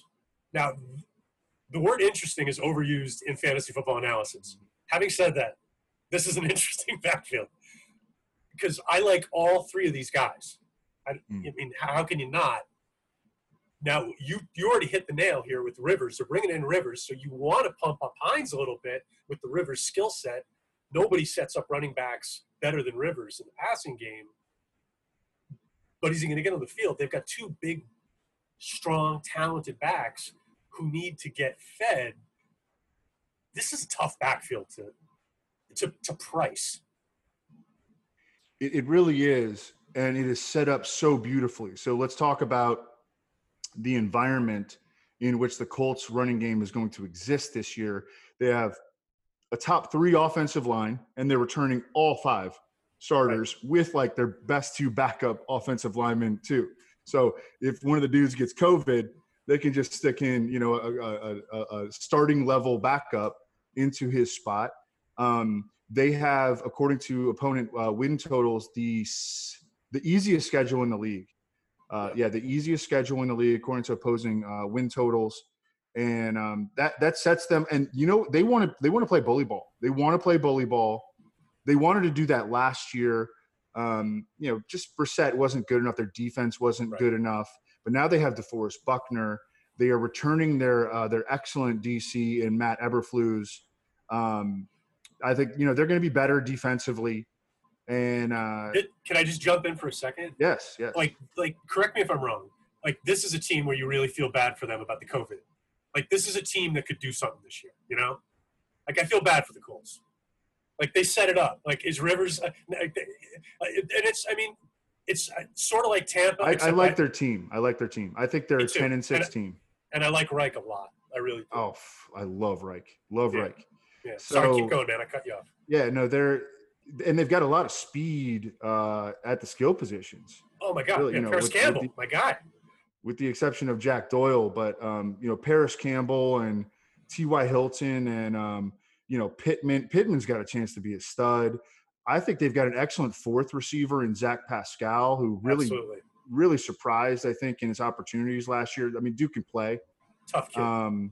They've got an excellent roster. They really do. And I know that people argue about, could Rivers be done? Rivers has never played, for a really like a great coach team like this with an excellent offensive line. When was the last time that Philip Rivers had a good offensive line? He's been making offensive lines look competent. They were just awful for like a decade. they have decent offensive lines in August. They just never make it out of like September True. with them intact. It's unbelievable. True. So I, Jonathan Taylor just always goes way earlier than I'm willing to take him, and same here. He's gonna be a highlight reel machine. Yeah. I don't know if he's gonna catch many passes. I don't know if his fumbling could remain an issue. Because how do you coach something out of someone when you can't even coach? There's no that's a real thing. Coaching. I mean, look, Miles Sanders. I was worried about him last year. I mean, sometimes these guys don't stop. Right. And he did stop, but he had 4 preseason games and OTA and all the stuff. So and so I like buying Marlon Mack as like. I think he's way underdrafted. The Colts have actually come out and said that it's going to be a 1-2 punch in the backfield between those guys, and then they're going to mix in Nyheim Hines in passing situations. Just go roll the tape when Mack was healthy last year, right? He reminded me of Willis McGahee. Yeah.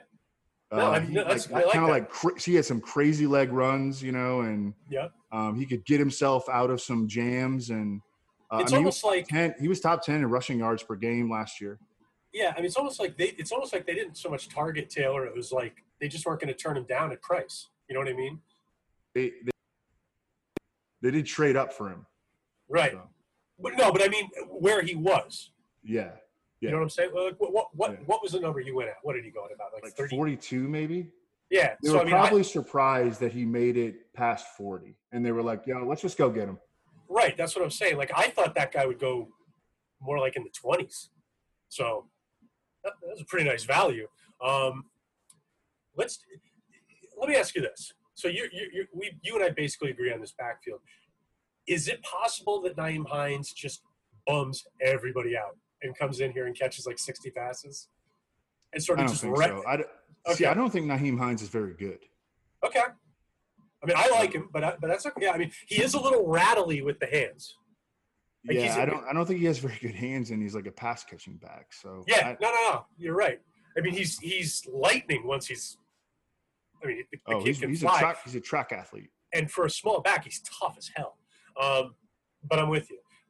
Let's jump down to Jacksonville, because Jacksonville is actually sort of a painful backfield because I can't. I don't know about you. I can't lean in on Uncle Lenny. I can't do it. I know there's some analytical arguments to be made for him. Not good ones. I can't. I'm not doing it. So if I'm getting into Jacksonville, it's for one of the other guys. And I don't know how much I can get into those guys either. Right. I mean, I like Ozigbo. I've taken Raquel Armstead in the 18th round a couple times. Right. So, okay. So you're basically – I'm not focusing on this backfield. No.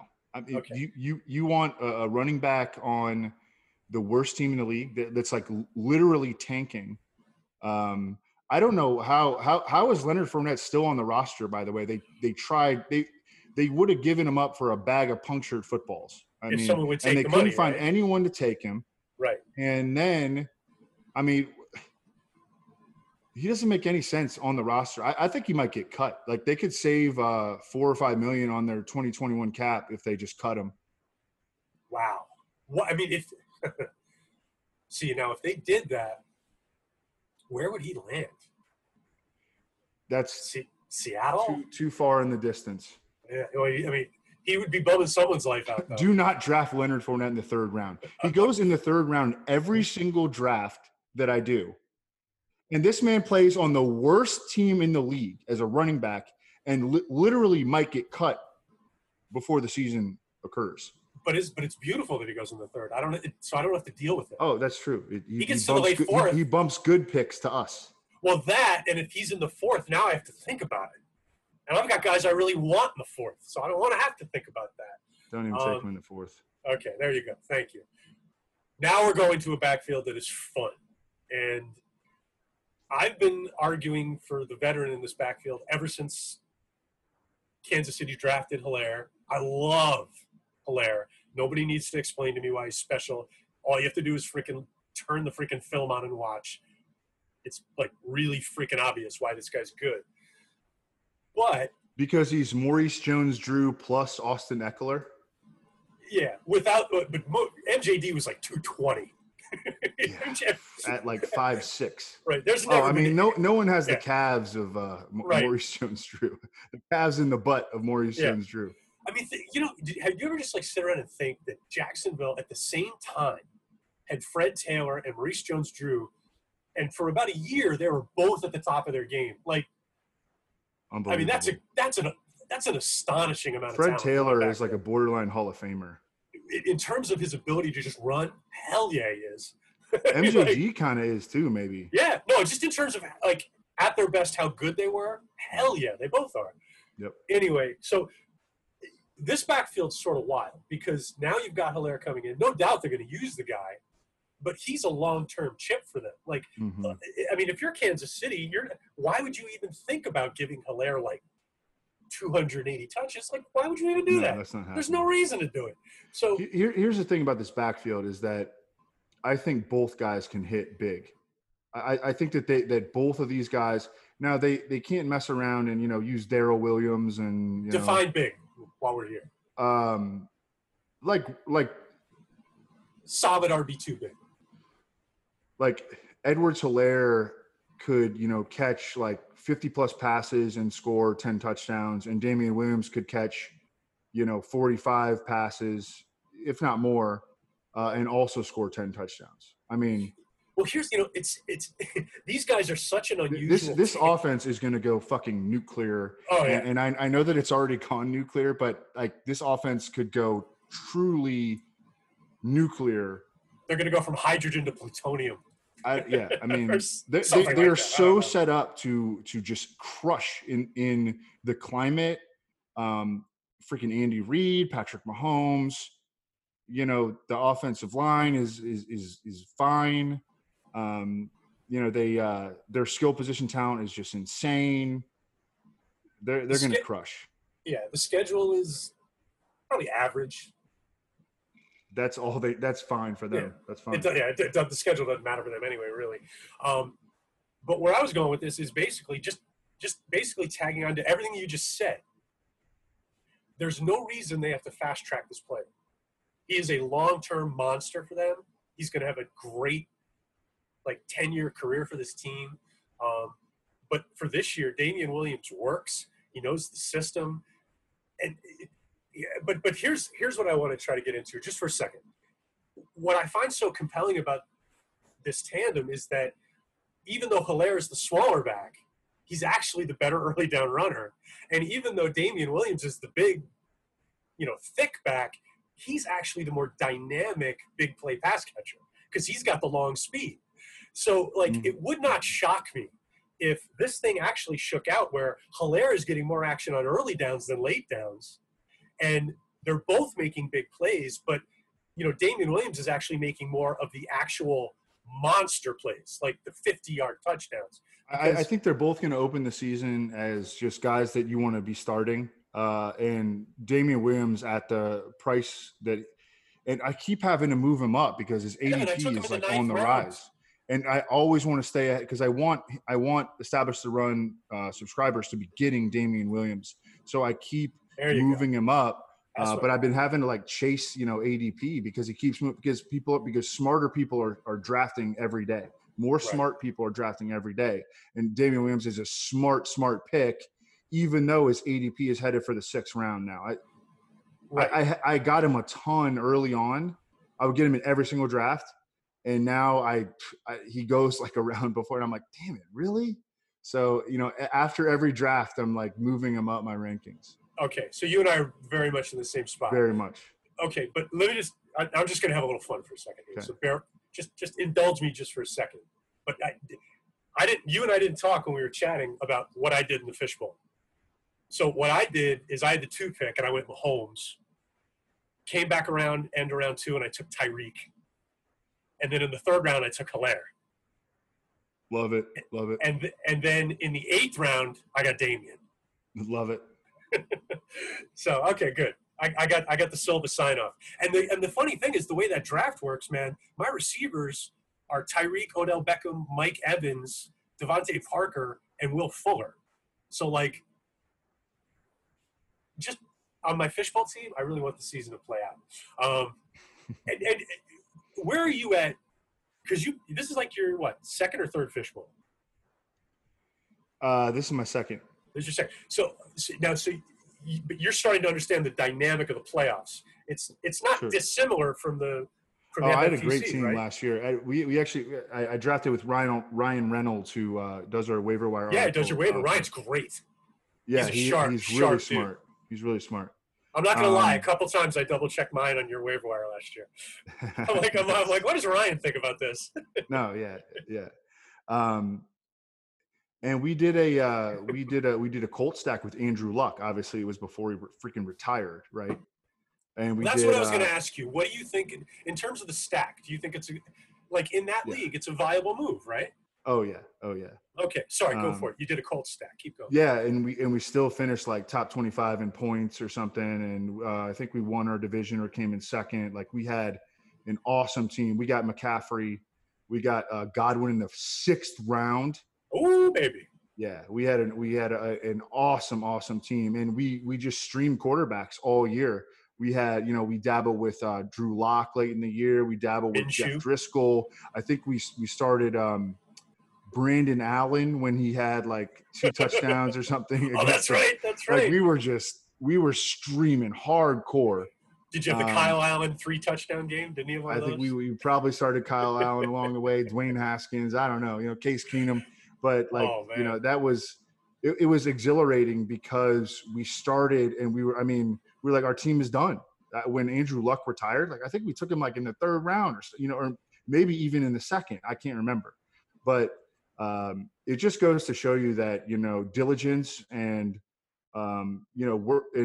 working hard throughout the year and dominating the waiver wire can really, really be a big help. The draft is so fun, and it does have a big impact on how you're going to do in fantasy, but you can overcome a bad draft, no question. Hey, how great is Josh ADHD's app for that thing? Did you check that out? Oh, yeah, for sure. It's so cool that he does that every year. All right. So I know you got to get going. We actually have we put a pretty big dent in these running backs, man. We did a good job here. Here's an important question, actually. Let's stick with Kansas City because this offense is, to your point, so high-powered. Any back that might get in there for any reason could be a monster. So let's say Damian and CEH are out partying one night and they both come down with COVID. let's just say that happens and my life ends. Yeah. There's 4 other backs there right now, right? We got Darwin Thompson, DeAndre Washington, who's an in-division pickup. So I'm not gonna ignore that. DeAndre Washington is the answer. Is he? Okay. Yeah, okay. I think so. Right. I think DeAndre Washington is good. I actually like. Well, Andy Reid's sort of good at picking running backs because I actually think Elijah McGuire from the Jets is not a terrible player, and I'm a big fan of Darrell Williams, but he's coming off an ACL. So you think Washington? Okay. Yep. Yeah, I was gonna like Washington a lot had the Chiefs obviously not drafted a running back in the 1st round. But if it had been Damian and DeAndre Washington, which by the way I think the Chiefs would have been fine with that, completely fine. They'd be fine with Damian and Elijah McGuire. Right.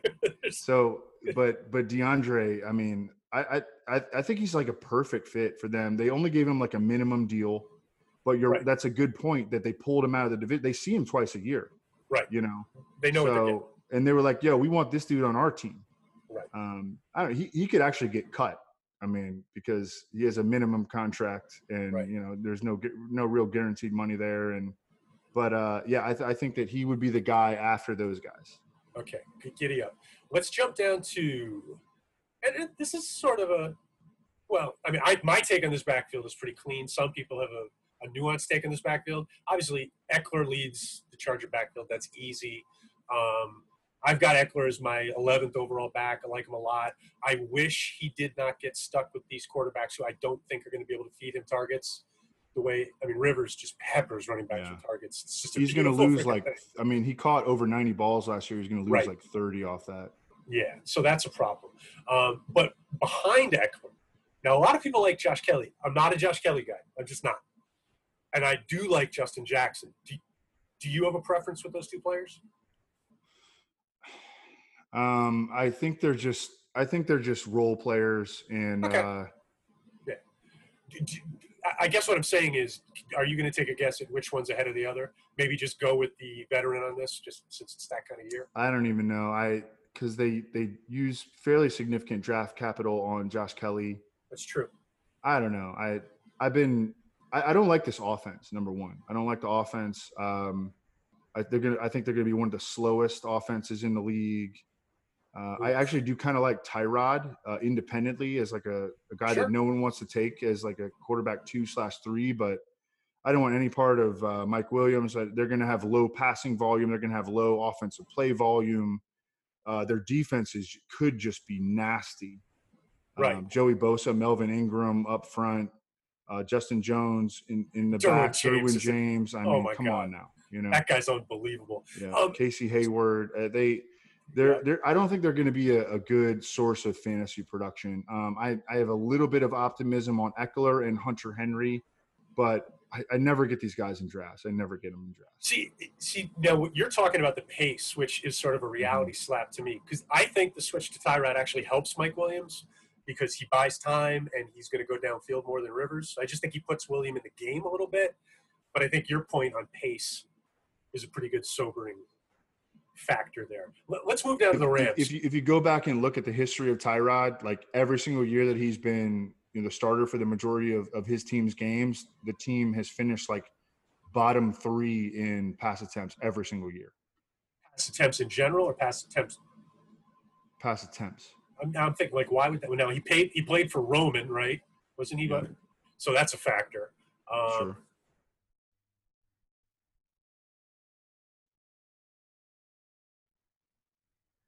There's a style with which you have to play when Tyrod Taylor is your quarterback, because he's got limitations. He's got some strengths too that a lot of quarterbacks don't have, But it's like when you look at where Rivers throws the ball versus where Tyrod throws the ball. Yeah. It just seems that when you just sort of lay those things over each other, it hurts Keenan, it hurts Henry a little, and I think it helps the outside receiver. But then, this is my opinion. But then I think your point on the volume is really well taken. I think this team wants to slow it down. Yep, of course they do, and I think that they want to win close games. Yeah, and I don't think they will, but that's another thing. They might. Hey, Derwin James, he's a field flipper now. Dude, Derwin James is just and let's not talk about safeties, because the Jets traded Jamal Adams, and it was a good trade. They did the right thing. It was. But if you're a Jet fan, it's like, okay, now I have nothing but Darnold to watch. But let's talk about the Rams, because this is a backfield that is very much live. I mean, almost anything could happen with this backfield. I know there's people out there who are carrying a torch for Henderson. I mean, I'm on Akers, all things equal, but he's a rookie. And Malcolm Brown, I think a lot of people don't realize that he's actually good, especially when it comes to just running. So this backfield could just be super ugly, right? Where you at? Yeah, absolutely it could. The offensive line isn't very good either. They return all 5 starters, but they didn't have a good offensive line last year. That's one thing that we talked about a lot on the Brandon Thorne podcast. Do you think that's a reason they might use a lot of double tight end? Is that part of the reason? Or is that just that they want to get those 2 guys on the field? I don't think that they're going to use a lot of double tight end. Oh, you think? Okay. Okay. I think they're going to use a lot of. You think Everett's going to be lightly used? No, I think that Everett and Higbee are going to share time evenly. Oh, okay. Oh, so Higbee's going. So if in your world, Higbee could be a big disappointment. Oh, huge. Okay. All right. There you go. That's interesting. I mean, they drafted Van Jefferson. Underrated guy. Tight route, catches it. Oh, his dad is Sean Jefferson, right? Who was you remember? Weezy. Sean Jefferson was the wide receivers coach for the Titans, and he had Justin Hunter. Justin Hunter was one of his receivers, who we all remember famously because every time we played him, he would do nothing. But he was a big time talent. He could jump. And he could jump. He was 6'4", and Sean Jefferson pinned in place of Justin Hunter's last name on his jersey, just a guy, to try to motivate him. I remember to try to motivate him. You remember that? And it didn't really work. Didn't work. Did not work. But So, but you know that he's a stickler for the details, obviously, and that certainly rubbed off on Van. Van is coming off of Liz Frank surgery and is 24 already. Right. So I mean, just a horrible second round pick for the Rams. But yeah, I was blown away. But signifies that they want to continue to run out a lot of wide receivers. I think they're going to continue to be an 11 personnel team. So you think they're going to run a lot of okay, in Evan Silva's world, then you've got to at least think about Josh Reynolds, right? Yeah. Oh yeah. Yeah. Okay. There you go. He's in our top 150. He's really a much better best ball pick. You're not going to be able to rely on him. Right. But I think he might have like 3 100-yard games. If you were going to focus on one of these Rams backs, based on the ADP you're looking at, Darrell Henderson. Darrell Henderson would be my guy, and I really liked him coming out of Memphis, man. I mean, he's a lot of fun to watch, and his efficiency was just outrageous. I don't know. Why did Darrell Henderson not fire at all in year one? It's a good question. I mean, I don't know. I mean, I wasn't as high on him as a lot of people, but I wouldn't peg myself as a naysayer either. Well, the Matt Waldman and I have major respect for Matt Waldman and Moyer, Jay Moyer on Twitter. Yep. And my computer is about to die here, but no problem, man. We're gonna do lightning round to get out of here. Okay, Darrell Henderson. They think it was because Darrell Henderson was a gap scheme runner at Memphis, and the Rams were so heavy on zone, and he just didn't pick it up at all. Which I think made sense after watching him in the preseason. He did when he had opportunities in the regular season. I didn't think he looked bad at all. He had some explosive runs in specific games. He was a really good inside. He was a really good inside zone runner. Yes. Like inside zone. Right. At least the film that my old man brain can remember. You got to get going. So let's real quick, just for the sense of completion, let's just jump through quickly some of these backfields. So Raiders, I'm pretty sure you like Josh Jacobs. I think everybody likes Josh Jacobs. It's just how many passes is he going to catch because they locked up Jalen Richard and then they drafted Lynn Bowden in the third round. Now, who do you think's the backup back this year? It should be Richard, right? Yeah, I would think so. Yes. Okay. Let's jump down to Miami because Miami's there's 2 guys there who we're talking about. I look at Jordan Howard and I just wonder how good could he possibly be for fantasy on a mediocre team. So I'm sort of leaning to the cheaper Breida, but I like both of these guys relative to their, the consensus views on these players. Do you have a take on this backfield? No interest in either. Worst offensive line in the league. Offense is going to be trash. Okay, good. Moving on. Where are you at with the Dalvin Cook holdout thing? Largely unworried. Because he really can't hold out, can he?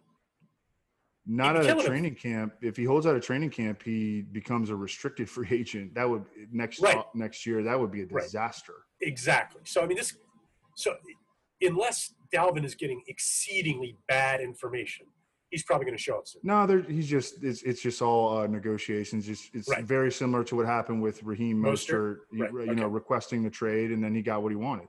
Okay. And just before we jump off of Minnesota, if you were going to handcuff, it would be Madison, but you think maybe it's not a clean handcuff? Correct. Just based on – okay, good. Correct. Let's jump down to New England because New England, this baby's wide open. This is interesting. It really is. Sony Michel's got injury stuff, so we don't even know when he's going to be around to start taking some reps. James White, we're now pairing with Cam Newton, which is not a good fit for James White, at all, in my opinion. I agree with that. I mean, people will point to McCaffrey that in 2018, but they can do that if they want. That's not enough for me. Me neither. I like Damian Harris, dude. Okay, so do I. Yes. But before we get to him, let's get to one guy who you and I both have personal love for. Oh, Burkhead? Sexy Rexy. I only own 2 NFL football player jerseys. One I bought Jay Cutler just to go out on Halloween one time. and the other one is Rex Burkhead. Dude, I remember like it was maybe 4 years ago at this point, but I said something to the effect of Cincinnati should not be playing freaking Jeremy or Gio. They should just play Burkhead. And people are like, dude, you are smoking crack. And I'm like, whatever. I don't care. And I just want to say, it doesn't look as stupid today as it did then. But let's go to Damian Harris because he's the interesting guy. Yeah. Well-schooled fundamental football player. Underrated feet. He's got good feet. Pretty good blocker, solid receiver. He doesn't have a whole lot of special to him, but he's got a lot of solid to him, right? Now, you were talking about, I didn't actually know this. Was there a thing with him and Brady? Brady didn't trust him, rookie didn't pick it up? Oh, I mean, if you read the Jeff Howe piece, he had, certain injuries before the season. And, I mean, again, veteran quarterbacks, like rookies, need to earn their trust, man. I mean, N'Keal Harry and Damian Harris were never in any position to earn any trust from Tom Brady. So Damian Harris and N'Keal Harry, I mean, N'Keal Harry needed like desperation to get on the field. They didn't even activate him off of IR designated until like 3 weeks after he was ready to go. He wound up playing just out of pure necessity. And then with Damian Harris, I mean, Brady knew Sony Michel. He knew James White. He knew Burkhead. He knew Brandon Bolden. Bolden, like, you remember he scored some touchdowns. He vultured some touchdowns last year. So I think there's a clean slate now with Cam. And I think things can be a little different. Yeah, for sure. We don't have time to go down the Cam rabbit hole, but I can't wait to see what this offense looks like with Cam. That's the one reason I would say it's top 5 reasons I want to see some football this year is I want to see what that offense looks like with Cam Newton. Saints pretty easy. Kamara's a beast. Murray's probably an underrated kind of handcuff option, anti-fragility, whatever you want to call him. Anything you want to throw at us with New Orleans? Nope. That's it. Best offensive line in the league, according to Brandon Thorne's rankings. Actually, in their own tier. He does tiers, and they're in their own tier as the clearly elite offensive line in the league. And they're deep too. They've got a couple of guys that they can bring off the bench, like Nick Easton, that have starting experience in the league and can just jump in for another starter. That line is sick. They do like moving pockets. They do shit that nobody else does. It's ridiculous. Anyway, Giants, I guess Deion Lewis is a little bit of a story there. Probably the guy I would want after Barkley, or would you rather have Gallman? Could be Gallman. Could be. Javon Leak. All right. Yeah. Saquon is the story. Okay. Yeah. Jets, Le'Veon Bell. I would be actually surprised if he didn't get a lot of volume this year. I would be surprised, but you know what? It's the Jets. Who the freaking hell knows? I mean, they didn't sign Frank Gore to well, they should have hired Frank Gore as the head coach. Is what they should have done. Well, does Frank Gore have enough to buy the team? Anyway, look. He's been in the league a lot of years, making millions of dollars. He should. You never know. I'm sure he's doing well on the home front. You can take Bell for volume. Apart from that, just avoid the freaking Jets like poison. Philadelphia backfield really looks like Sanders and Scott now. I don't know if there's much else to talk about there unless there's an injury. Pittsburgh backfield, I'm all on James Conner. Sounds like the world's caught. Yeah, okay, so we're both clean there. Me too. The problem and the world's caught up to us. He was a 5th round pick, a month ago, and now he's going in the 2nd. So yeah, well, that might be a little high. This is one of the great examples of why drafting early you can gain a lot of equity drafting early. A lot of people they're like, oh, you can't draft until you've seen all the preseason games, but just draft all throughout the year, and then you can really get a handle on ADP, and you can get a handle on trends that are happening. I mean, I know a lot of people don't play fantasy like that, but more and more people are starting to play fantasy like that, and they know the benefits of drafting early. Yeah, and you know what's also interesting about what you're saying is something I did last year, not so much this year because I've been hunting for food, trying to not get COVID and shit like that. But last year, this is sort of interesting. What I found is that as ADP was changing throughout the course of Like you get the early ADP, then you get the post-draft ADP, and then you get the slowly waking up ADP from that point forward, right? And what I found is that I ended up getting natural differentiation just because I started taking different players Exactly. as the ADP changed. Your portfolio sort of expands, Right. Like right. you're like, what? People are taking Raheem Mostert in the 4th round right now, and then he requests a trade. Boom, his ADP goes into the 7th round. You're like, oh, and now shit, I got shares. I'm gobbling Exactly. up Raheem Mostert now. And then he gets signed to he gets a raise, and now he's going to go to the 3rd round. You're like, hey, I got my Mostert shares, Exactly. So I don't have to sit there and like arbitrarily move shares around. I can just sort of let the arc of the offseason create my diversity for me, if that makes sense. Okay, so we did Pittsburgh. So Seattle. Holy crap. I hate to say it, Carson is a reasonable late-round pick at this point. Excuse me, Hyde is a reasonable late-round pick at this point. I agree. It pisses me off, but it's a true thing. Rashad Penny? No. Nope. The ACL's a thing, but here's the only interesting thing about Penny. I'm not drafting anybody in a year that could be shortened that is going to open the season on reserve PUP. Okay. I'm not saying, like by the time that Rashad Penny is eligible to come back, this season is going to be over. Okay, that's definitely true. But here's what I was going to say. I think Penny could be a guy who actually makes a big impact at some point, especially if he's staying away from the team. Like maybe he's actually like quarantining for 6 weeks. Yeah, but knowing his history, he's probably going to come back weighing like 275, and they're going to put him at fullback. You're making a strong point. Let's dump down to San Francisco. Well, actually, is there anything else that you can say about Seattle that can give people any direction? Right now, I'm just sort of – Chris Carson's coming off a hip fracture. Exactly. I'm not buying it. Right. I'm not touching that. I'm not drafting because he's I like Chris Carson. I respect and then they drafted or they signed Carlos Hyde and they drafted DJ Dallas in the 4th round. Right. And the thing about Chris Carson takes shots to the hip. Like he's a guy who gets hit a lot in the hips. Hammered every his running run. Right. Yeah. Exactly. I mean, I love the dude, but same here. And he's a guy where he's a guy I should have listened to you. I admit it. I was slow to wake up on Chris Carson, but the hip injury, I loved him as a rookie. Yeah, you did. We've been high on him like every step of the way, and we've been right. And this year, I don't think so. I don't think. You got to do what you got to do. We're almost done here. We're going to make it. Okay. San Francisco. Yeah. I'm a big fan of Mostert. Now. Oh my. Am I going to buy into Shanahan? Like, don't ever try to read Shanahan's mind. Like, it's a surefire way to lose money. But since the discount is baked in, I'm really cool.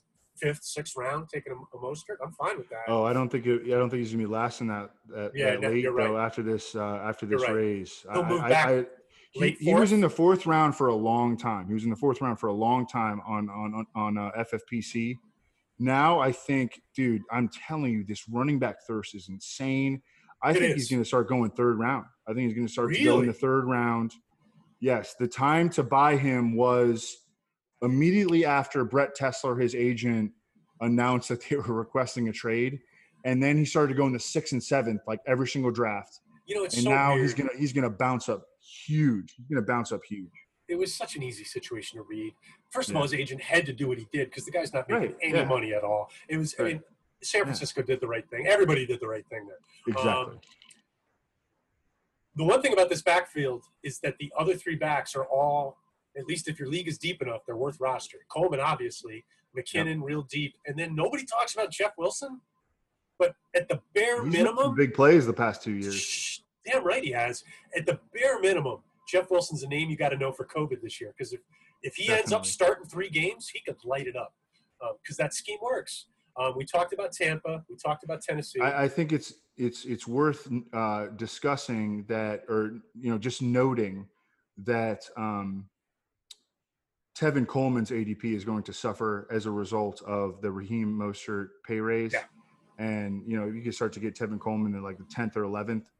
Kyle Shanahan loves Tevin Coleman. He does, and you know what? I don't dislike Tevin Coleman, but man, there was a couple weeks last year where it was uninspired. Well, he had a high ankle sprain, and then he had a shoulder injury. I guess. Well, yeah, I'm talking more towards the end. So when he had a shoulder injury. Maybe it was a shoulder injury. Maybe he was trying to avoid getting hit. Maybe that's it. Could be right. Let's talk about Washington while we're here, and then we're going to spike the ball. Talk about this whiskey for a minute, and we'll get you out of Dodge. I'm on Geis in the 7th round. Okay. I like Darius Geis. I respect that. I'm good with that. I haven't gotten a single Darius Geis, but I'm intrigued by it. Levitan thinks that Adrian Peterson is going to get cut, although he's been betting against Adrian Peterson for years, and he's taking a lot of L's, But freaking Peterson, man. I mean, he's running on one leg. Peterson had some incredible runs, really the past 2-3 years. I mean, when he's been healthy, sometimes he looks like he's back in his prime. He really does. With the exception of being able to string like second and third cuts. Yeah. You're right.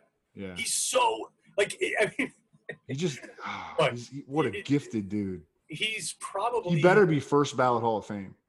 The thing about Peterson, best back ever, I don't know. But no. Best runner of the football ever. Yeah. You could make an argument that he is the best runner of the football ever. Barry Sanders has got him, but man, he is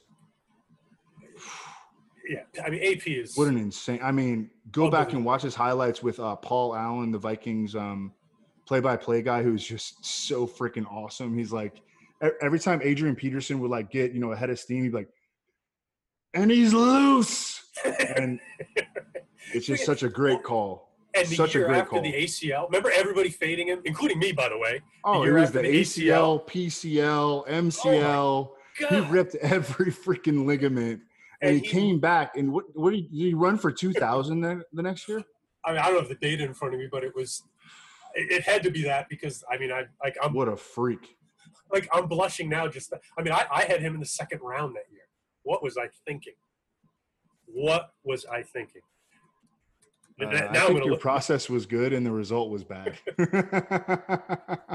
I made the mistake of no one had ever done that. No, you're right. But I made the mistake of evaluating Adrian Peterson. I think he also tore his patellar tendon or something. I mean, 2,097 yards, 12 touchdowns. Oh my God. Oh, jeez. Unbelievable. And he caught 40 balls. Unreal. Unfreaking real.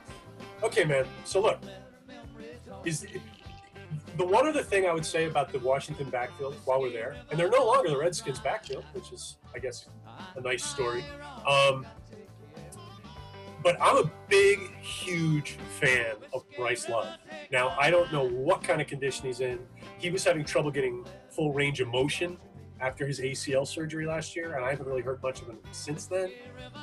But all I'm going to say is if I hear that Bryce Love is issue-free, then my ears are going to perk up on Bryce Love. Other than that, I'm fading Antonio Gibson, and I don't have much else to say about this battle. Okay. And I don't dislike Antonio Gibson. I'm with you on this. My daughter's calling, and my computer's about to run out. So it's about to die. But hey, this has been an absolute blast. Dude, it was fun. Yeah, so fun. It's always so fun talking ball with you. And we said we weren't going to do 2 hours. Let's do it every single year. Hell yeah, brother. Hell yeah. Hell, I might bang on your door again this year. Yeah, you're never going to have the time, but we can. Anyway, dude. Well, maybe I will. I mean, these teams aren't even going to be practicing. Let's pray we don't have the time. So last thing we're going to do here, given that you're drinking it with 7-Up, makes it a little harder. Thumbs up or thumbs down on the Barrell Bourbon? Thumbs up. I think it's been smooth. It hasn't, I think it's been a good show. It could have been a bad show if it was, too bad, but no, it's been a ton of fun talking ball and, drinking a little of this new whiskey that's new to both of us. And you know what, bro? I mean, I did 4 drams, and I feel like, I don't know, I don't think I embarrassed myself in the second half here. Neither did you. No, not at all. I think we're still lucid. Not bad. Anyway, man, go deal with your daughter. Have a good night. Congratulations on the new house, my friend. Thanks, buddy. I appreciate it, Pete. Have a great season. We'll see you soon. All right, man. Later. Okay, so that wraps up 2 hours of fantasy football, whiskey consumption, and running back chat. Evan, thanks again for coming on. Folks, for those of you who made it all the way through, thanks for the dedication. And we'll see you next time on the Fantasy Highland. Be good. Drowning in a whiskey river, bathing my memory of mine in the wetness of its soul. flowing from my mind, and warm and empty heart you left so cold. Whiskey River, take my mind. Don't let memories torture me. Whiskey River, don't run dry. You're all I got, take care of me. Whiskey River, take my mind. Don't let a memory torture me. Whiskey River, don't run dry.